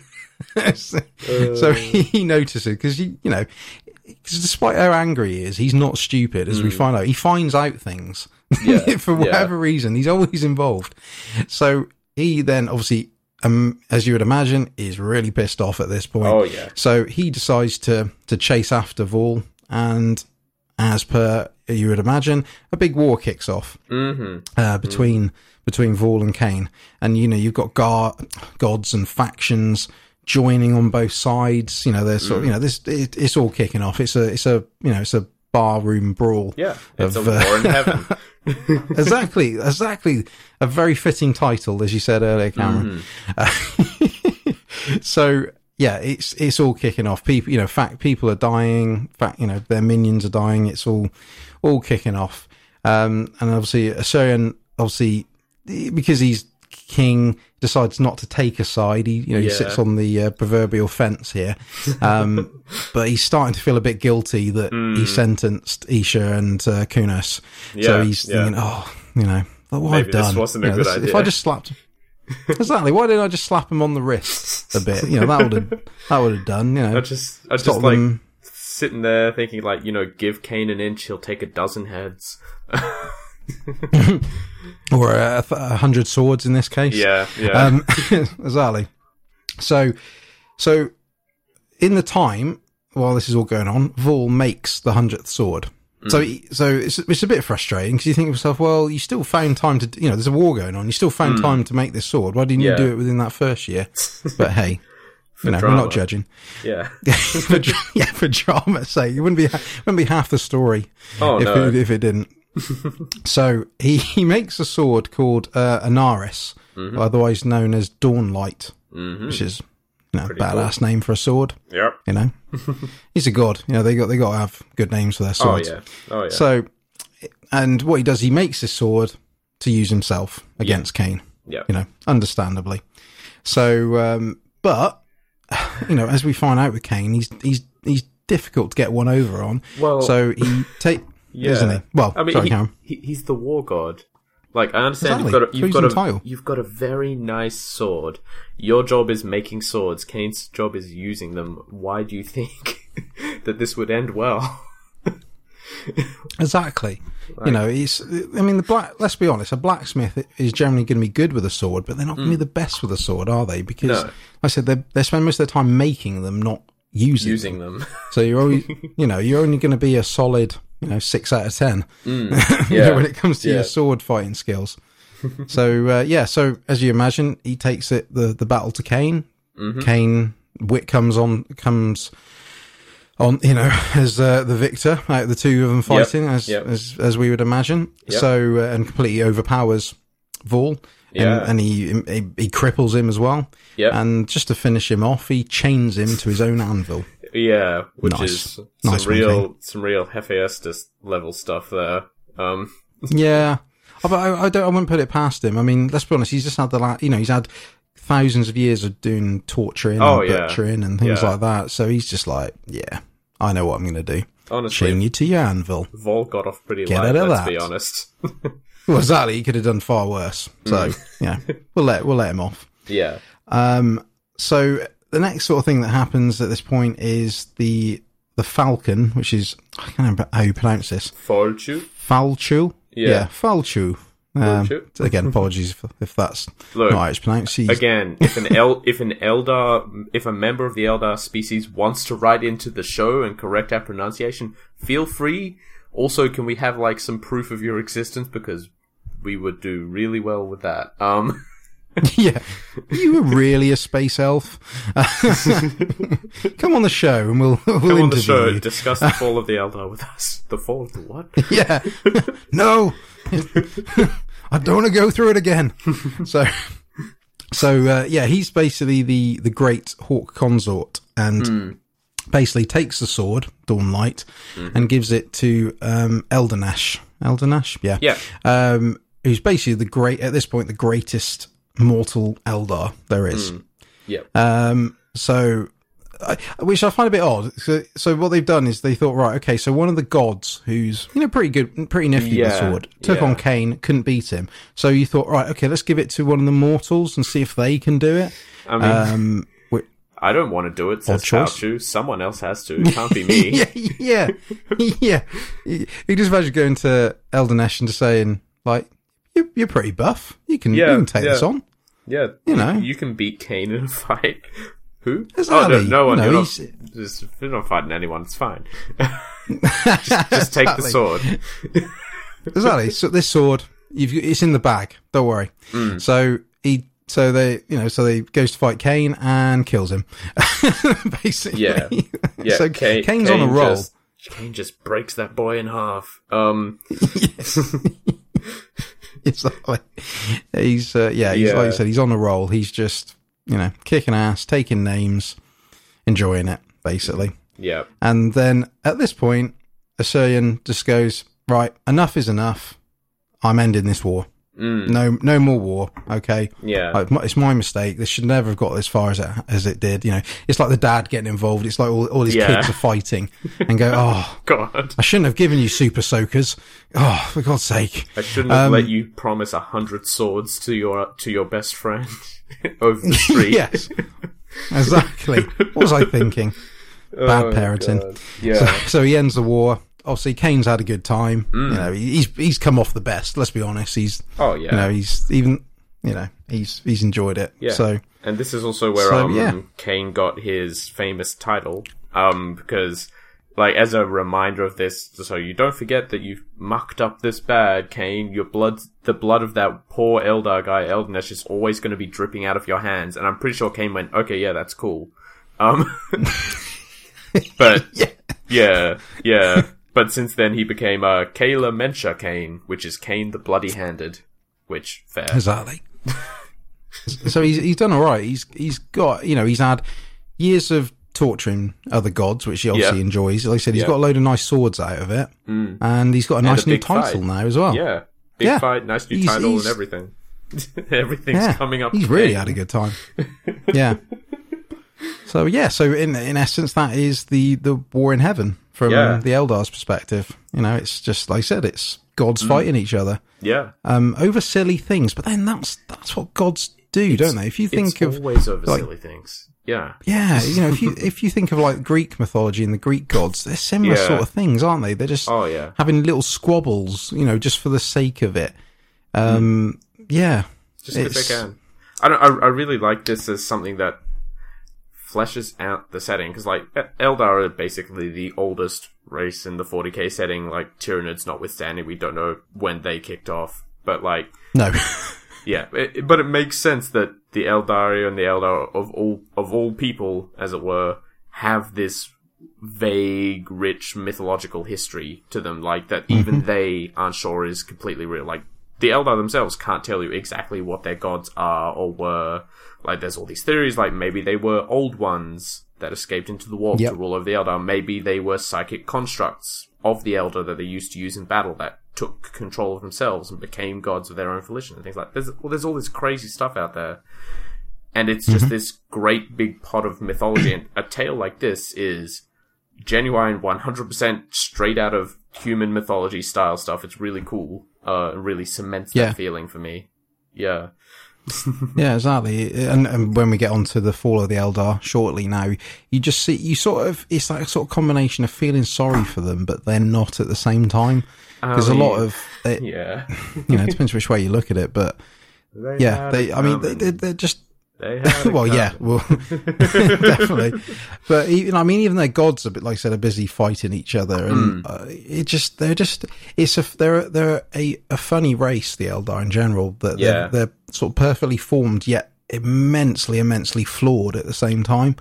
And even their gods are, because to be fair, if you sort of heard, the war in heaven, and you were looking at the chaos gods, you would expect that to a degree, because they're all trying to do one over each other and blah, blah, blah. But with the Eldar gods, you sort of expect a bit different, because you think, come on, you're a race that's supposed to be, perfect in whatever sense of the word that means. Yeah. The pursuit of knowledge and perfection and things like that, and in higher state of intelligence, etc. So, but even then, they're just having, petty squabbles over things, and, to the point where, gods are getting chained to anvils and things like that. It's just crazy. But it's an interesting story, though. Yeah. Nonetheless, it's really, really cool. Right. Let's talk about the fall of the Eldar, because things just get worse. Yay! Long time ago, in the year 30,000 or so, actually, thereabouts. Kind of in the future for us. Well, yes, exactly. Yeah. Oh, yeah. I didn't think of that really. Yeah. But the Eldar are currently fine. The Eldar are currently fine, guys. You have like 28,000 years to turn this shit around. Yeah, it's all good at the we can predict this for you. It's not going to go well for you in 28,000 years time, approximately.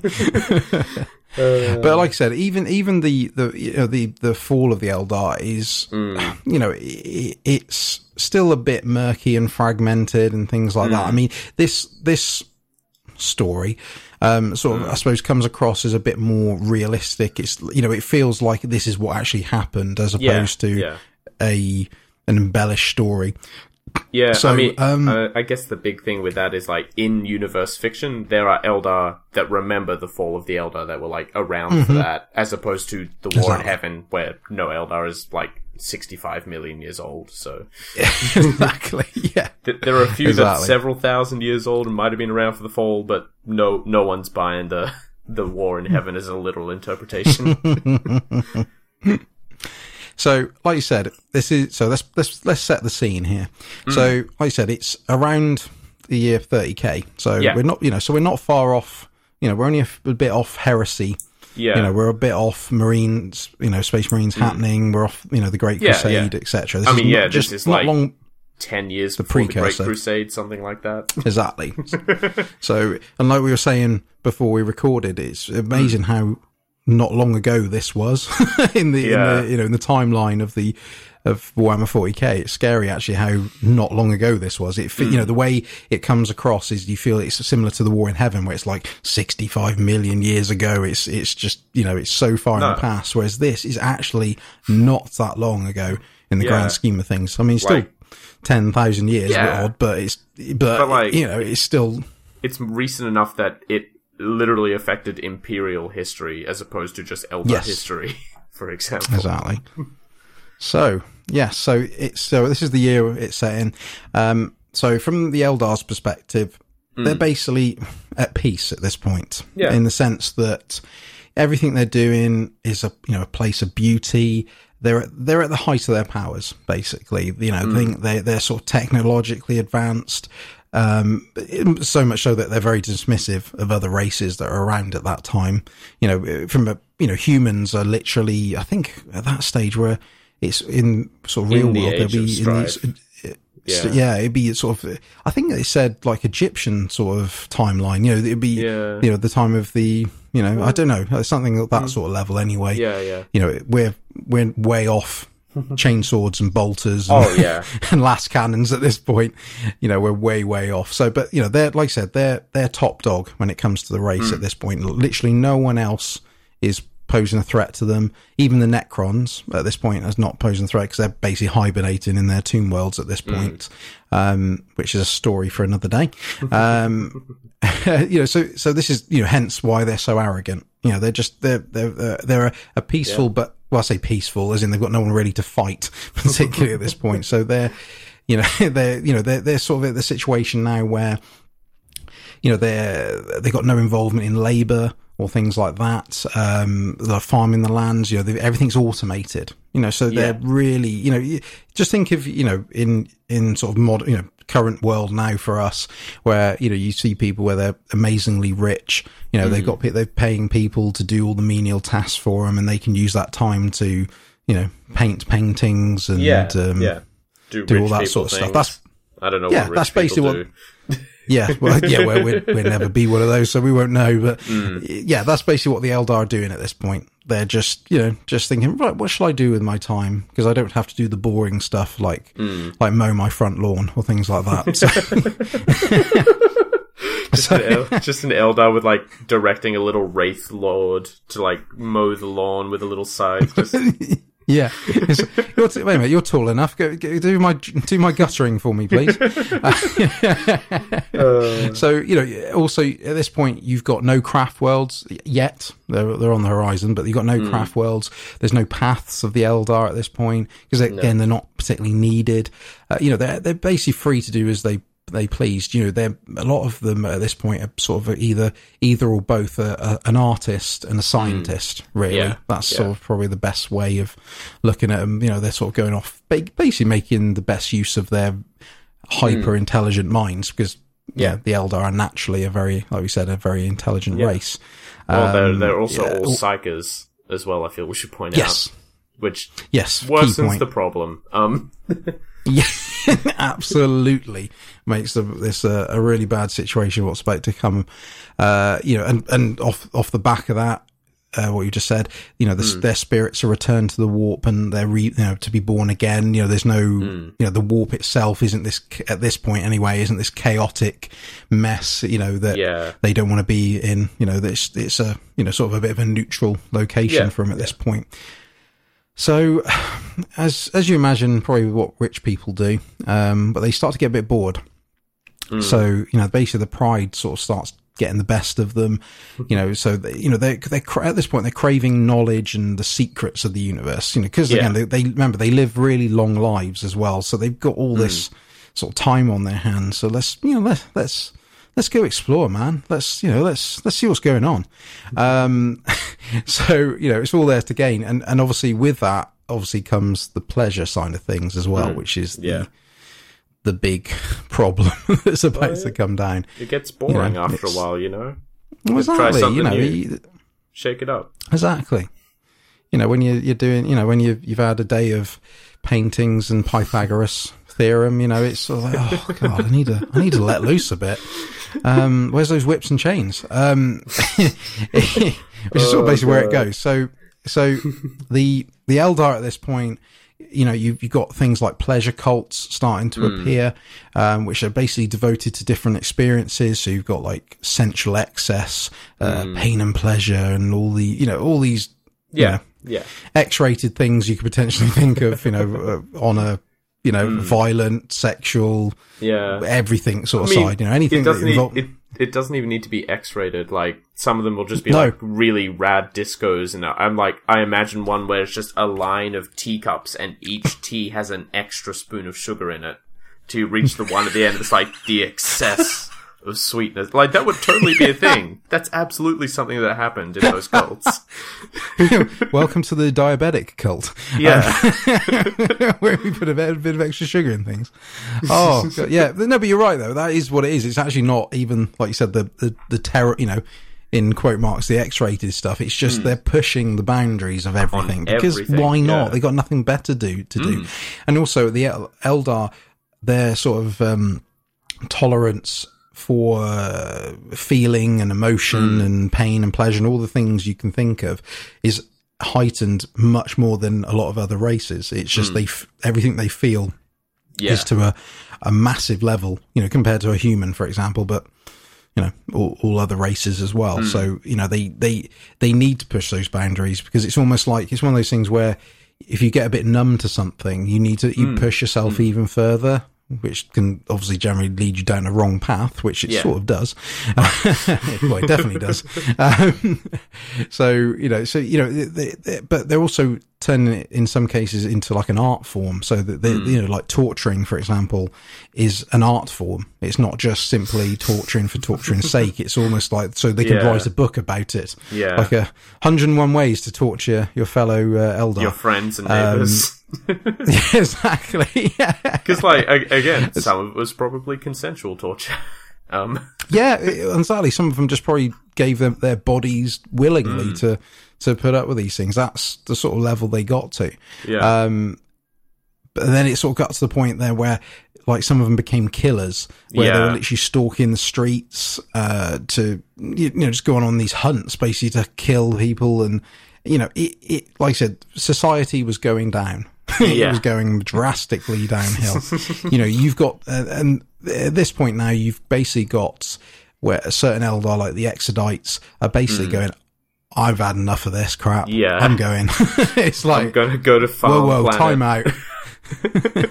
Exactly. I just want a nice little farm with a few chicken. That's how I want to live the rest of my life. And I don't want your whips and sugar. Let's just and then one of the weirdos moves out there, and like he starts with a couple of chickens too, and then you look over and he's got more chickens, and then you look over the next day, he's got more chickens, and eventually there's just nothing but chickens on his farm. It's like he's one of those excess guys. He just doesn't stop. Stop collecting chickens. No, it's art. It just comes out with like wearing like a chicken mask and like a big sort of the sort of the red cockerel thing on the top of their head and things like that.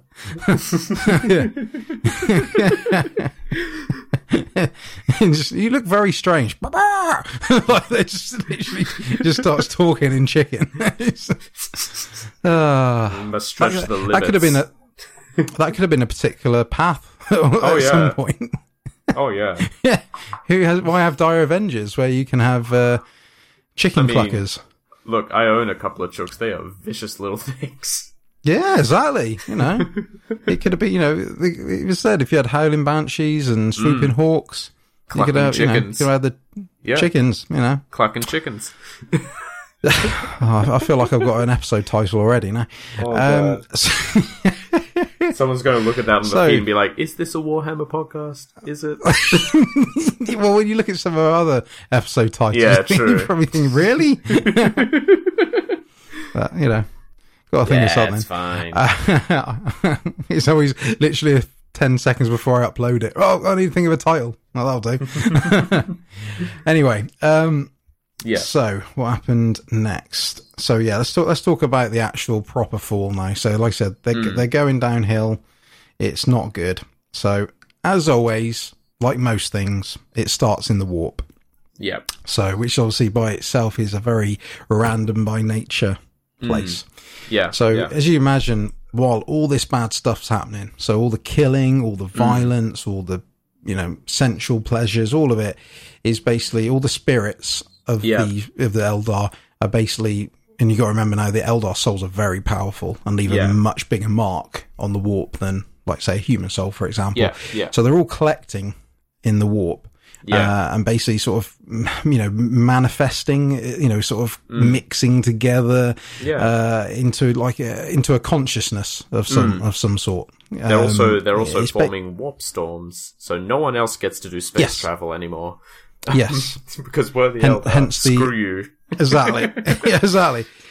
So even when they're having their problems, they're pissing people off. So now you've got the situation where, like, humans are now in the age of strife. No one can talk to each other. It's because the Emperor's around at that point. I can just imagine him sitting on Earth with, like, a big telescope, just watching. It's like, when are they going to stop doing this? When are they going to stop doing this so we can get up there and go to space? I want to put my Marines out there now. So that's basically what's happening. So you've got a situation where it's like a massive collection of very negative psychic energy as well, because, like I said, every soul that's entered the warp is the victim of torture, the victim of a horrendous killing. They've choked themselves out, whatever. I don't know, whatever they're doing. Avalanche.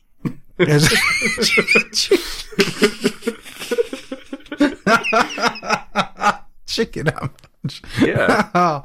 Oh, that is amazing. Sorry, I just got a mental image of this, like this rumbling and this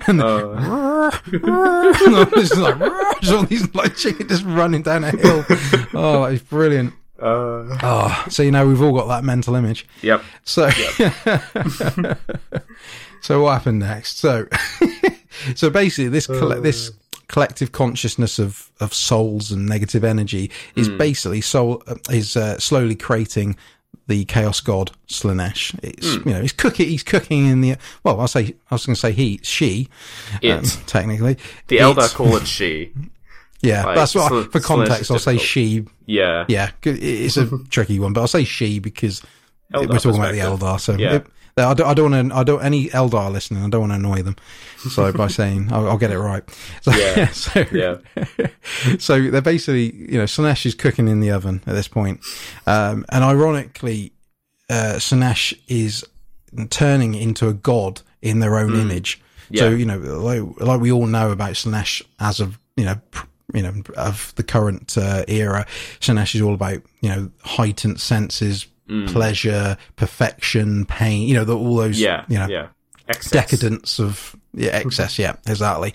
So, ironically, Slaanesh is a god in the image of what the Eldar are at this point. Yeah. He's literally a huge god-shaped reflection. So basically at this point, Slaanesh is dreaming in the warp, whilst the Eldar are performing these sort of chaotic acts that we've just been talking about. And this is where for years the Eldar have years of like uncontrollable psychic energies because of the dreaming and things like that. It's coming to a head. That's probably the best way of looking at it. This is where the craft worlds are starting to be set up. Basically they're becoming, I don't know, like huge escape pods, aren't they? Well, it's like the 3 sane Eldar left and the Empire went, okay, no, you know what? We're taking our dogs, we're taking this sculpture, and we're taking this ship. We're just gonna go. Yeah, exactly, and the CD collection. Oh, yeah. I don't know what the Eldar would listen to, but I imagine it'd be quite... I'm imagining like airy pipes and a lot of sitar style plucking. Yeah, I can some imagine wailing in the background. Yeah. Yeah. Have a think, everyone listening. What would the Eldar listen to?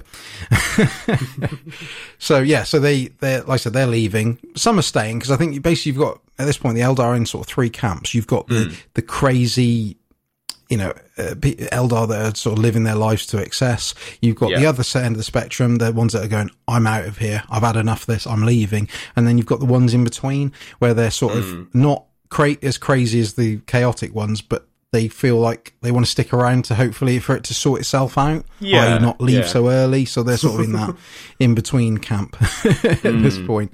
Bad place to be. And then all of a sudden, it was exactly. So all of a sudden, massive psychic explosion, and here she is. Slanesh is woke here. up and took one breath, and doing so sucked out 98% of Eldar souls or some nonsense like that. That is a big breath. Yeah, I'm just imagining like a psychic Hoover appearing in the warp. Psychic Hoover. Oh, I'm going to keep changing all these episode titles now for this show. I'm just like thinking, that one sounds good. Yeah, I mean, I love the imagery of this. Oh, you could just, you can imagine that Slanesh just, this, like I said, this massive explosion, this big bang, and then Slanesh literally just appears and goes, and I said, all these Eldar within thousands of light years basically turn into lifeless husks. Their souls are literally ripped out of them within seconds of this happening. It just goes, doosh, it's literally game over. And like you said, and like Cameron said, about 98% of them are dead at this point. Yeah. They've gone from, to being on top of the world, on top of the galaxy, top of the universe, to being nothing. Basically, they're just, they're now within seconds a dying race. Yeah, it's pretty rough. Yeah, exactly. It's crazy when you think about it. I mean, it's like we said earlier. It's expected. They brought it upon themselves. Oh yeah. This is their own fault at the end of the day. Yeah. This is what happens. But still, and it is a crazy event. Like for context, in the Horus Heresy, a planet of 12 billion people gets bombarded to hell and gets wiped out, and it messes up the warp a bit for a month or so. You can't see the Astronomicon properly. There's some ripples in real space. This is several trillion Eldar just fell over dead, and it tears an actual hole between reality and the warp. It breaks that barrier the Eldar gods set up however many millions of years ago. And we get the Eye of Terror, everyone's favorite light in the sky. The original and the greatest. I will accept no successors. Looking at you, Cicatrix Maledictum. Great rift. Nonsense. Yes, we're all about the Eye of Terror. That's old school. That's what we know and love. And I must admit, actually, it took me I didn't, sort of back in the day when the Eye, everyone knew about the Eye of Terror if you knew about the lore. It took me a while to actually realise that's what caused it. I never realised that was it's. I just thought it was some freak well, I suppose it is a freak accident. It is a freak accident. But it's an accident by freaks at this point, it's crazy when you think of it. So, like you said, at the epicenter, at the heart of the Eldar realms, this is that's why it's had such a massive impact, because it's right in the middle of where they're all contained. Because even though there are a lot of them, they're quite, at this point, the Eldar are quite a self-contained race, because I suppose they're out and about in some of them are on the outskirts of various places, like the Exodites, like some of the craft worlds, and they're the ones that basically missed the problem. They're the ones that that's how they survive, because they just happen to be just that little bit far away for the explosion and the breath of Slanesh to not take them out. So so only only these worlds on the fringes basically escape. And I think a few that were in the Webway in their own private party Webway realms who became the Dark Eldar. Absolutely, that's right. So so basically the Eldar now have become a race of vagrants and refugees, basically, and but then on top of that, they're then being hunted by Slanesh as well, because obviously she's got a taste for him. She's taken a big taste of Eldar, and like, oh, I like that. And it's also funny because it doesn't just affect the Eldar as well. That you've got other creatures from other races, like that basically, especially psychers as well of other races, just literally just end up dying as well, because it's like a complete psychic overload. Like I said, the warp is ripped apart. And it, But it's a funny situation because ultimately it restores balance within the warp as well. Yeah. In the sense that it then allows mankind to make contact with one another. Hence, like we said, the Great Crusade starts. Yeah. It's sort of, it's a tragic event for the Eldar. Win-win, a big win for the for mankind. Yeah. Well, depends which side you're on. Yeah. I mean, it gets extra tragic because not only do we lose basically all of the Eldar, we also lose basically all of their gods all at once. Yep. Because Slaanesh also basically eats most of them. Yep. We have 3 escapees as well. We've got Segarak, who is the sort of the god of the Harlequins and Jesters, and he was just hanging out in the webway, so he was fine. We've got Kane, who this was how Kane was killed, because Kane was in the warp and is like, another god to fight. Excellent, wonderful. Got beaten up into like 1 million separate pieces by Slaanesh, who then just kind of chucked him out of the Eye of Terror into real space. And all the little shards just flew out into the universe, and the Eldar picked them up and like, we're going to put this in the middle of the craft world. That's the avatar of Kane. That's where that comes from. That's pretty cool as well. That is amazing. I love that theory. Yeah. And then the goddess Isha, mother of the Eldar, Slaanesh is about to eat her, and poor beloved Papa Nurgle, his heart weeps to hear her, so he runs in and rescues her from Slaanesh. And this is like, I love this. I just don't get that. Weird. It's really bizarre. It makes a lot of sense for me because Isha is like a goddess of life, so she represents all that kind of thing, and that is what Nurgle loves above all other things. True. Like, yeah, that's a good way of looking at it. In current Age of Sigmar, for example, he is entirely focused on the realm of life, Lariel's domain, because that is what he wants. He's really after that. Yeah, he wants to find life. He wants to corrupt it and change it and stop people from focusing on like the trees and the animals and stuff, because their life, sure, but bacteria and viruses and molds and toadstools are also all still life as well, and like they deserve their time in the spotlight. And like Nurgle also sees an opportunity here, I think is the idea, because the running explanation is that he saved Isha, quote unquote, and then immediately locked her in a cage in his own part of the realm of chaos and keeps testing all his diseases on her. Because she's the goddess of life, so she can heal herself from anything. Exactly. But the longer it takes her to heal herself, the more effective the disease is. So he's like, the ones that are good enough, toss those out into reality. Thank you, very well done. And then, when he's not paying attention, Isha's like, whispering into reality, like, this is how you cure this disease. Just listen to me, please. You're not going crazy. I like that. Yeah. So yeah. Yeah. And then, gods are taking a beating. Gods took a bit of a beating. Only 2 and a bit left. Technically, Kane doesn't count as a whole god at this point, let's be honest. He's Kane, so it's 2 and 1,000 pieces of Kane. Yeah, there we go. Oh, God.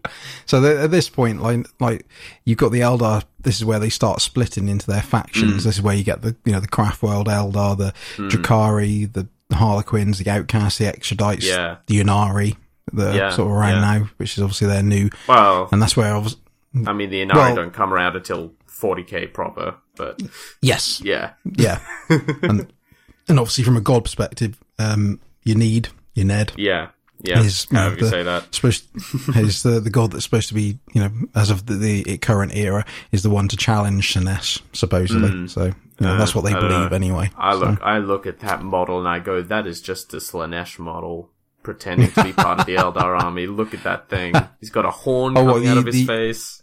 Yeah, what's it? The Incarn. That's it. Like the avatar of Iniad. Yeah. That's it. That is awesome. But you're right. That looks a very Slaaneshi model. Yeah.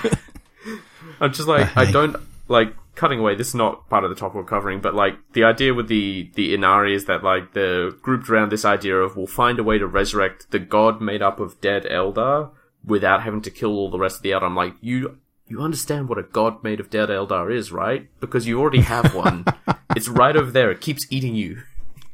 Yeah. Why do you think this is a good idea? Yeah, exactly. It's so weird. Very much so. So that's in essence the fall of the Eldar and the war in heaven. Exactly. Yay. So hopefully, mythology. Exactly. See, I think it's been, like we said earlier, it's fascinating. I think it's really interesting this history, and like I said earlier, I think it's so easy to not know this sort of stuff. There'll be people out there that will know these stories, but I think for a lot of people, especially if you're not Eldar focused, you think, oh right, okay, that's that's what happened with them, because it's not always common knowledge. So and I think it's fascinating. So, and also it's been nice to talk about a race that's not part of the Imperium as well. Because I feel it's so easy to get involved talking about Space Marines and all the other Imperial forces. It's nice to. That's why we chose this as well. I think let's talk about the Eldar. Let's get let's get them on board. So that's been a little history lesson for everyone listening. And so we'll take our last little break now, and when we come back, we're going to ask the question: could the Stormcast Eternals be converted to Chaos?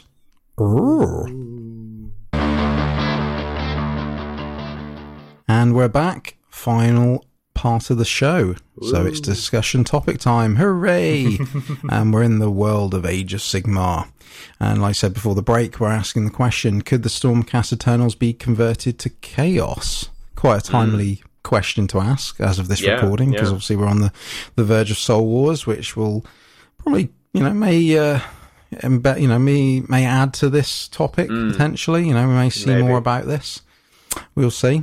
So it's quite a prominent question as well, because I suppose the Stormcast Eternals do get compared to Space Marines, understandably, and obviously when you think of Space Marines, you think of Chaos Space Marines and the heresies. So you think, well, there's chaos in Age of Sigmar. Can this happen as well? So, so as with all discussion topics, we're going to give our reasons for yes, they could be converted towards chaos, and then we'll think of our no reasons, and at the end we'll sort of discuss what we think our overall opinion is on it, and that'll be it. So, as always, Cameron, if you want to start with your first reason for the reason yes, they can be converted. Yes, they can be converted. I'm gonna go with the interesting twist on this. We know canonically that the reverse is true, and that Chaos worshippers can become Stormcast Eternals. Therefore, Stormcast Eternals should be able to become Chaos worshippers.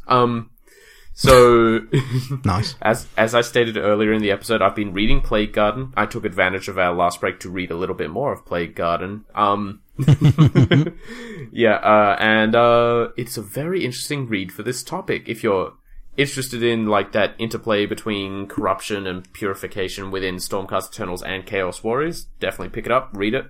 It's really cool. But a main crux of the book, which, hey, if you were going to read the book, stop here, go read the book, come back, is one of the characters is a Stormcast Eternal named Taunus, the Redeemed, because Taunus used to be a Chaos Warrior.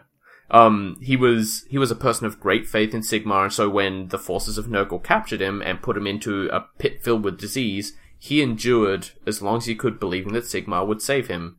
And on the 77th day, he died and became a Chaos Warrior because, he was unbroken for so long. He's like, I will last, Sigmar will save me, Sigmar will save me. And then, he broke when he died, and it's like, Sigmar didn't save me. I'm a Chaos guy now, resurrected through the power of Nurgle, goes, lays siege to Ghyran, the Realm of Life, just burns half of it to the ground, and then he gets killed.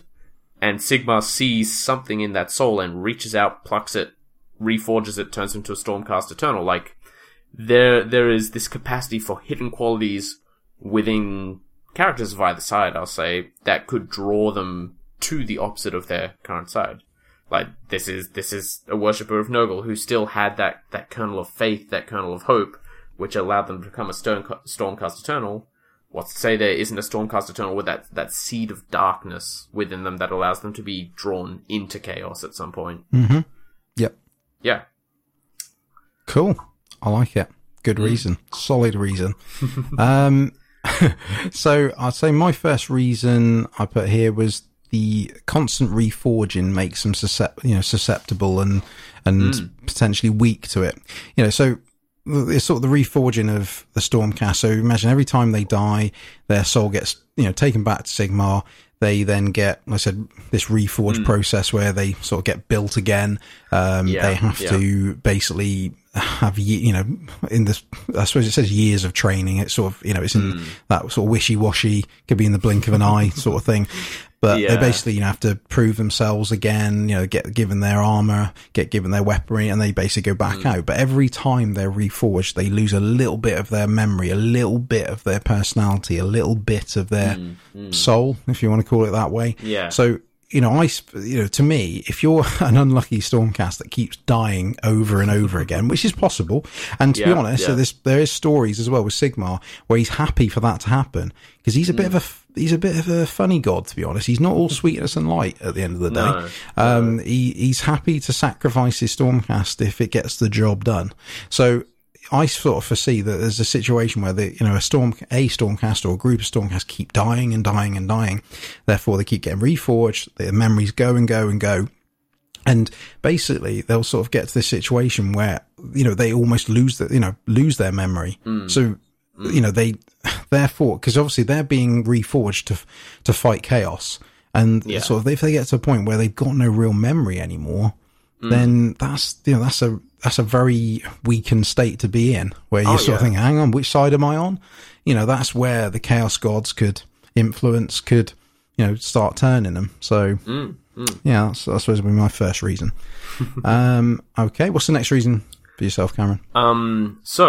Again, delving into Plague Garden, they are definitely susceptible to the machinations or the machinations, shall we say, of the Dark Gods. So again, in Plague Garden, aren't we all?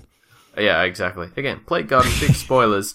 A bunch of Stormcast walk into Nurgle's garden to do something, and it is very rough for them. Let's say, not like in there's a lot of fighting to do and stuff. Like, being there is continually wearing all of them down to a ridiculous degree. Like, it's a bit wishy-washy on how long they've been in there. It's like, they might have been there a few hours, they might have been in there weeks, who knows? But the end of the day is they are all hallucinating, they're all getting sick, they're all really, really ill.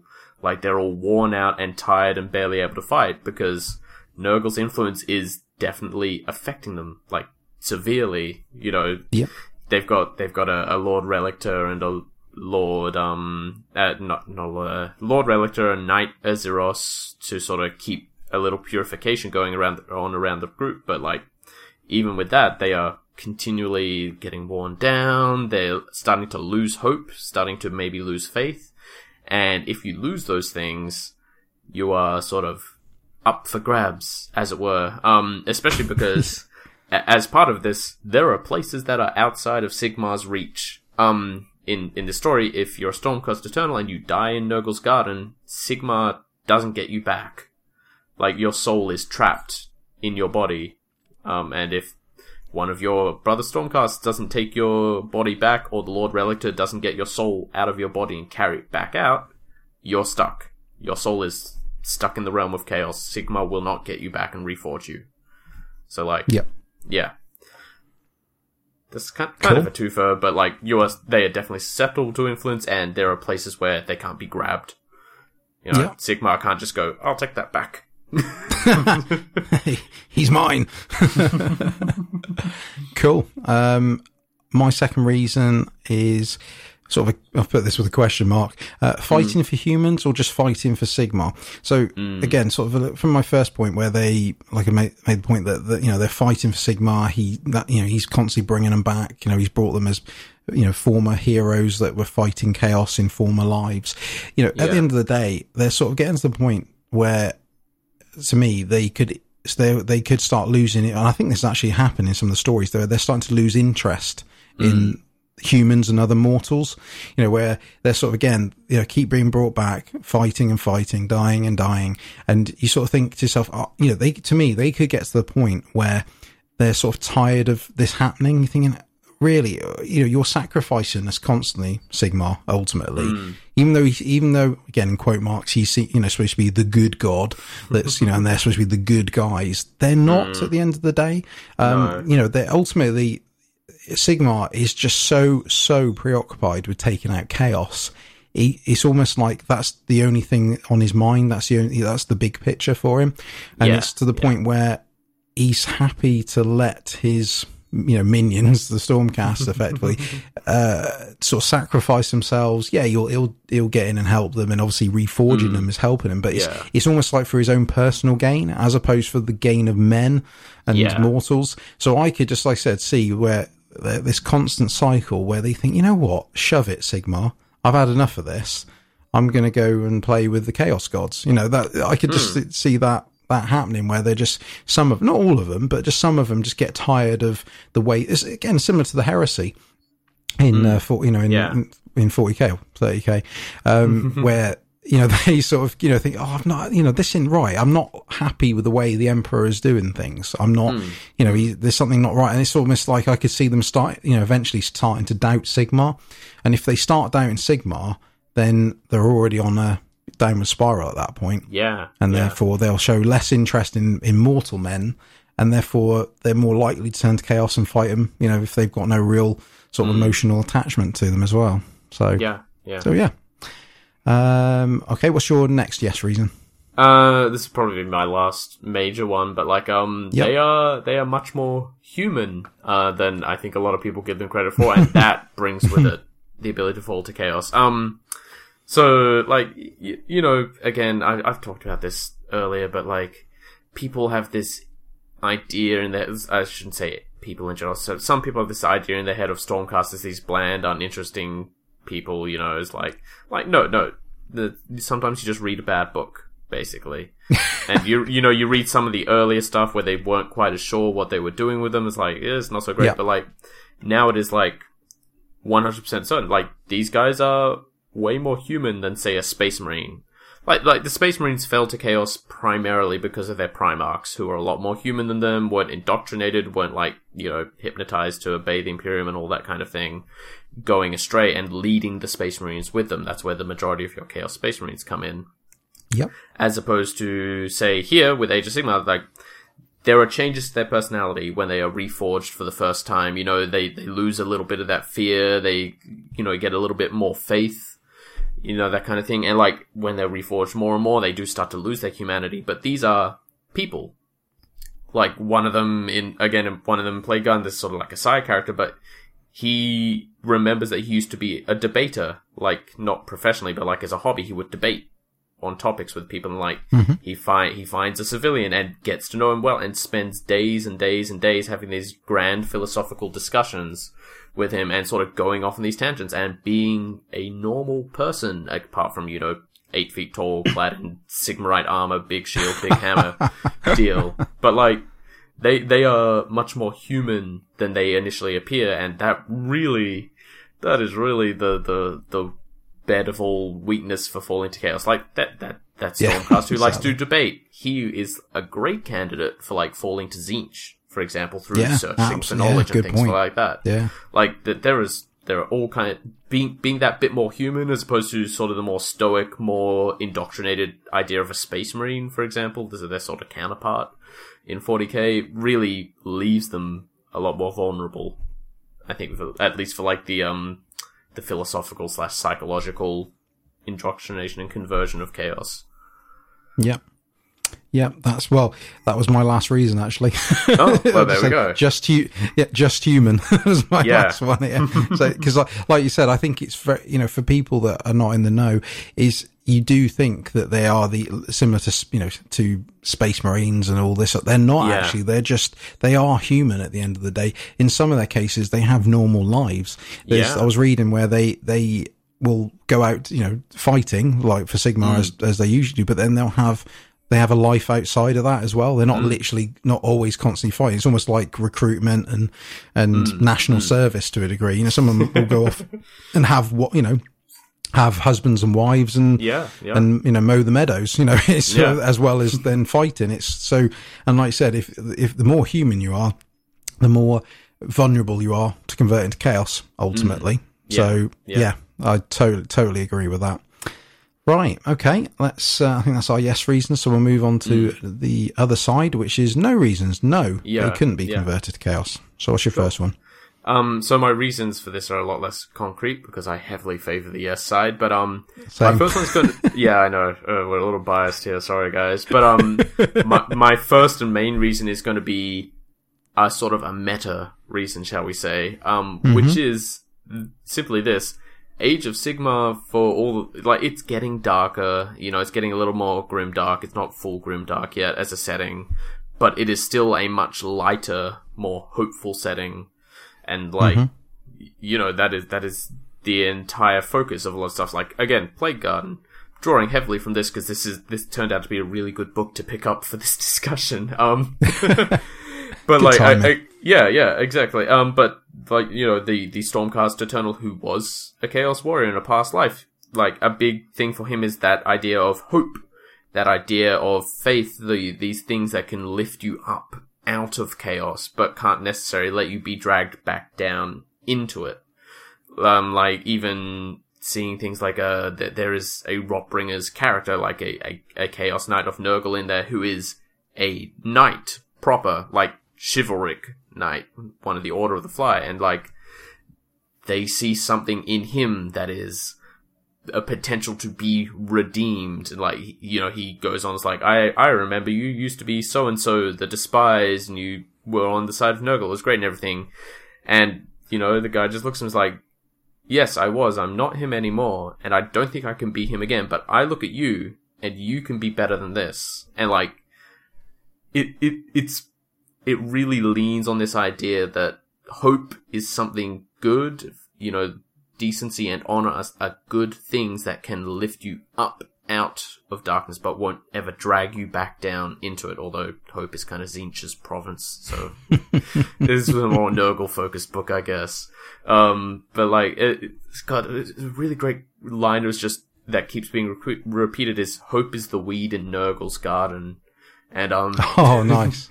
Yeah, like it's just that thing that always springs up whenever you don't want it there, no matter how much you prune it away. And, like, it has this really great overall major theme of, like, no, you can be better. We can do better. We can be redeemed and changed for the good, for the good of people, for the good of ourselves and things like that.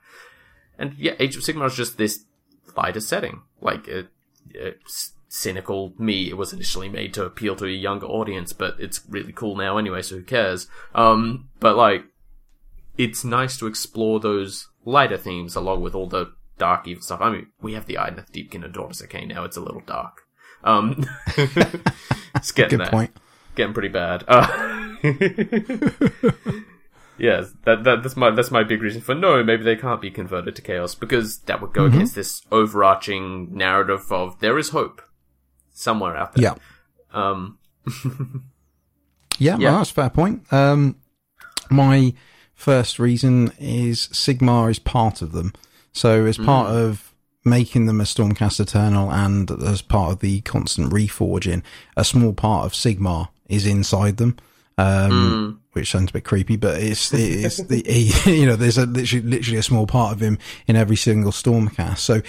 So my thought process is that if a Stormcast was getting converted, or it was in the, you know, in the prospect of it or the potential of it, he would know about it and therefore could potentially intervene. Depends on the circumstance, but, you know, it's almost like, I suppose it's like having a little tracker device on you at all times where Sigmar's sort of listening in and going, what did you say about chaos? I hated them. That chaos. I hate them. Don't worry, I'm not going to convert to them. Yeah. Causing trouble. So yeah, I think that's quite a strong reason, because I just think because he's a god that tends to get involved. If you read the novels, there's multiple times where a particular Stormcast will like, Sigmar, help me, I need your help now, and he literally will like slam a lightning bolt down or whatever. He will intervene, because there's times where they're getting their ass handed to them, and it's only Sigmar that sort of bails them out sometimes, particularly in the early days. So yeah, so I could see him sort of intervening if someone was showing weakness to that side of things. He seems to have a lot of fingers and a lot of pies, Sigmar, so I could see that happening. Tastes like Nurgle. What a bad pie. So what's your next no reason? This one's honestly a little less convincing for me than my other no reason, but, let's be honest, they're made to fight chaos and not much else initially. Like, their entire Stormcast Eternals were created for the Realm Gate Wars, fight back against chaos and everything. Like, they are created with that in mind. Like you said, Sigma is in them. They are literally lightning incarnate. Like, it's kind of like the Seraphon now. The Seraphon bleeds starlight, which purifies chaos. Like, Stormcast Eternals have that with them. They are themselves sort of a purifying force, just their physical being. They are, I know I said my yes reasons, they're definitely susceptible to it, but they may not be as susceptible. Like, for example, they were getting really worn down after some time in Nurgle's garden. I have a feeling that a normal mortal put in that situation would have turned into a skeleton within about 3 seconds of breathing the air. Very true. Whereas these guys have, they've been going on for potentially days or weeks, like, definitely getting heavily worn down and becoming very, like, susceptible and weak, but they're still there. They're not dead yet, just from the air. So, like, they are built with that in mind. They are definitely built to be resilient against, like, chaos influence and things, but I guess in the grand scheme of things, it's a matter of how resilient in the end are they. Whether that sways your opinion to one side or the other. Yeah, no, I wouldn't disagree. Well, I mean, that's basically my sort of combination of my second and third reasons, is that they're built to, they're literally given life to fight chaos. That's why they're, like you said, they in their previous lives, they were, or a lot of them, they were in the middle of fighting chaos, and then they unfortunately died or something on those situations. But they were, a massive anti-chaos force or warrior or prophet or whatever they were in their previous life. So, they have this inbuilt hatred of chaos, which I know, again, if you're making the comparisons to Space Marines, yeah, they hate chaos, but then obviously they can still get converted. But, I think that it was in them in a life where it wasn't influenced, in the sense that a lot of them hated chaos in a previous life because chaos came along, murdered their ruined family their and pissed on their farm, whatever. And and so they've got this, like, it's a natural hatred, not a you're a space marine, you have to hate chaos. Do I? Yeah. Well, you have to hate everyone that's not the Imperium. All the alien races, but yes, those as well. So whereas, like I said, for these, it is, like I said, a natural hatred, if that's what you want to call it. Yeah. But yeah, that's sort of, I think, all my reasons I've got, actually. For no. I've got one more reason, and it's another meta reason, because I love my meta reasons. But you do. It would be uninteresting to a degree. Like, let me put it this way. It's like, it could be really well done and be super interesting. We could have the Age of Sigmar version of the Heresy. It'd be really cool. Yes. Something goes wrong, some Stormcast rebel against Sigmar and end up, fighting for the gods and stuff. That's awesome. That's cool. That's great. But, we already kind of have, like, Slanesh excluded, we already have, like, these interesting, unique, larger infantry models for the other Chaos factions. We have the Blight Kings, and we have the Blood Warriors, and I guess we have the Zangors. Kind of, Tzeentch is a little off in that respect as well, but, like, the idea of this niche of the larger infantry model for, Chaos forces is kind of already filled. And, like, it's already been done in 40k. Earlier we were talking about people complaining about just things being reskinned for Chaos in 40k. Like, they can do so much more with Age of Sigmar. They can do something new and interesting to really differentiate it from 40k. I'm sure Games Workshop HQ doesn't want people to point at a Stormcast channel and go, that's a Space Marine. Like, they have the Mortal Realms with these sort of wide open narrative playground. They can do what they want, and we know they are going to do something. Like the Sacrosanct Chamber being released with Age of Sigmar 2nd edition, those are the guys who are meant to be guarding Sigmar when he is reforging people. Like, because things go wrong. Like, sometimes souls go, you know what, no, actually, fuck this, and escape. And they go on a rampage throughout Azir, and it is the job of the Sacrosanct Chamber to take those souls back into custody, beat up these weird geists or something, I think they were called in one Malign Portent short story. Mm-hmm. Like, they are setting up for something to go wrong, but it could be something much more original and much more interesting than Stormcaster born wrong and a turn to chaos. Yeah, I would agree with that. And, like, it would be cool, but, like, you know, they can do something cooler. Although it'd be nice to have, like, a Horus Heresy Civil War storyline too. So I'll be happy with whatever comes along, I'm sure. But you can do something new. For a lot of people, I was going to say, for a lot of people, I think they would like them to potentially convert to death as opposed to chaos as well. I think that would be an interesting... Get an elite heavy infantry death army. Exactly. So to horde infantry. Yeah, definitely. Right, okay. I think that's all our reasons. I'm going to ask you the question, even though I know the answer to this. Yeah. Could the Stormcast Eternals be converted to chaos? I'm going to say yes, although I hope it's something different, but who knows? It'll be interesting to see how it goes. What about you? What do you feel? Exactly the same. Yeah, like you. In a way, I hope they don't do it.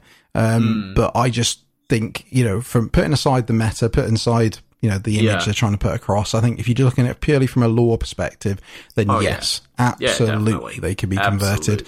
That goes without saying. But Twitter agrees with us, I believe. They do indeed. We did a Twitter poll in the last week leading up to this, asking exactly the same question, and we had a lot of results in, and the results were yes 64%, no 36%. So it's a resounding give or take yes from the community. Exactly. So they agree with us. They go yes. They could be towards chaos. So, but we'll see. Let's see what happens with Soul Wars and everything that follows with it. So, that was cool. That was a good topic. So, so that's been the discussion topic. So we'll just wrap up the show now. So if you enjoyed this show, please give us an iTunes review if you've got a spare couple of minutes. We've had a few more reviews since last episode, some lovely words of encouragement, a few more 5-star reviews, which is absolutely great. So it's always greatly appreciated. It gets, you know, more people potentially listening to the show, which is always good, bigger community, etc. You can find us on Twitter, which is where the most of our sort of online stuff happens. Oh yeah. Yeah, that's probably the best way of putting it. So that's at Realm and Ruin on Twitter. You got Facebook, facebook.com/Realm and Ruin. You got the website, www.realmandruin.com. There's a few bits on there, like you'll see our Discord on there, which is the next thing I'm going to talk about. So I know, so every episode I keep bleating on about it. But yeah, we've got more and more people joining our Discord. We've got some great people in there. So like I said, the link will be in the show notes. Get on there. There's some people, which has been really good, is where they've deliberately set up Discord to join our server, which is really cool. So it's not just people that would. Yeah, exactly. So people are making a real effort to get on there. And like I said, we've got a real tightly, knit bunch of people there, all swapping stories and things like that. And we've added a few new channels, like we've got a army builder channel. So people are giving advice on, on how to build a particular army, what units to put in, etc. So which is cool. So yeah, if it interests you, get on there. It's really cool on there. What's next? Guesting, as we've always said, we've got, I'll talk about guesting now. So as of this recording, hopefully last week, if you've not seen it, we released our first, side spin-off show where we basically had a gentleman called Dan from who we first spoke to on the Bolter and Chainsword forum, who joined us for a special 40k chat. That was a really cool episode. We had a really good chat about 40k, the three of us. So if you've not checked that out, go download it. And next week we should be releasing our second spin-off episode, which is a very special Wrath and Glory interview. Definitely check that out, because that was a really good episode, and you're going to hear a lot of cool stuff about Wrath and Glory. So, like I said, as of this recording, in the next sort of week or so, that should be popping out once I get round to editing it. But yeah, like I said, when it comes to guesting, we've had a few more requests as well. We're going to do hopefully a painting spin-off where we're rather than sort of being about 40k and Age of Sigmar, etc. It's going to be an episode about hobby stuff, like how to go about things. So we've got someone lined up for that as well. But yeah, like I said, if you are interested in guesting, on all the different channels. You've got Twitter, Facebook, the website. It's got a contact page. Send us a message, and we'll talk about it.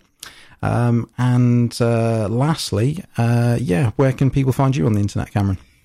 You can come search me up on the tweeters at knight_twitten. That's Knight without a K. I'm not a member of the royal houses. Not yet. Yeah. I mostly just post like pictures of food and my cat and memes and things on there, but feel free to come and chat. Most of my modeling stuff is on our official Twitter, which is just at Realm and Ruin. So yeah. Mm-hmm. Good times. Again, you can find me on Twitter as well at NinjaBadger7, number 7. Just talking about at the moment stuff like going to IKEA and video games and all the other. But like I said, most of the Warhammer stuff's on our official Twitter as well. So so that's all the places you can find us. As always, thank you so much for all the support that everyone's been giving us, whether it's kind words, retweeting stuff, sharing the podcast with friends, because there's a few people that said they're doing that. It's great. Like I said, we're just going to keep going and talking about as much Warhammer stuff as we can. We'll always bring you the latest, well, as of the recording, the latest news and interesting lore topics and things you want to talk about. And like I said, if you have any suggestions, if there's like a particular lore topic or a discussion topic you would like us to cover, again, on all those different channels, send us a message, because again, we've had a few suggestions of things. Send them in. The more ideas we've got, the better, because there'll be future shows. So all good. And with that, that's been Realm and Ruin episode 9. Thank you very much for listening, and we'll check you on the next show. Bye. Bye-bye.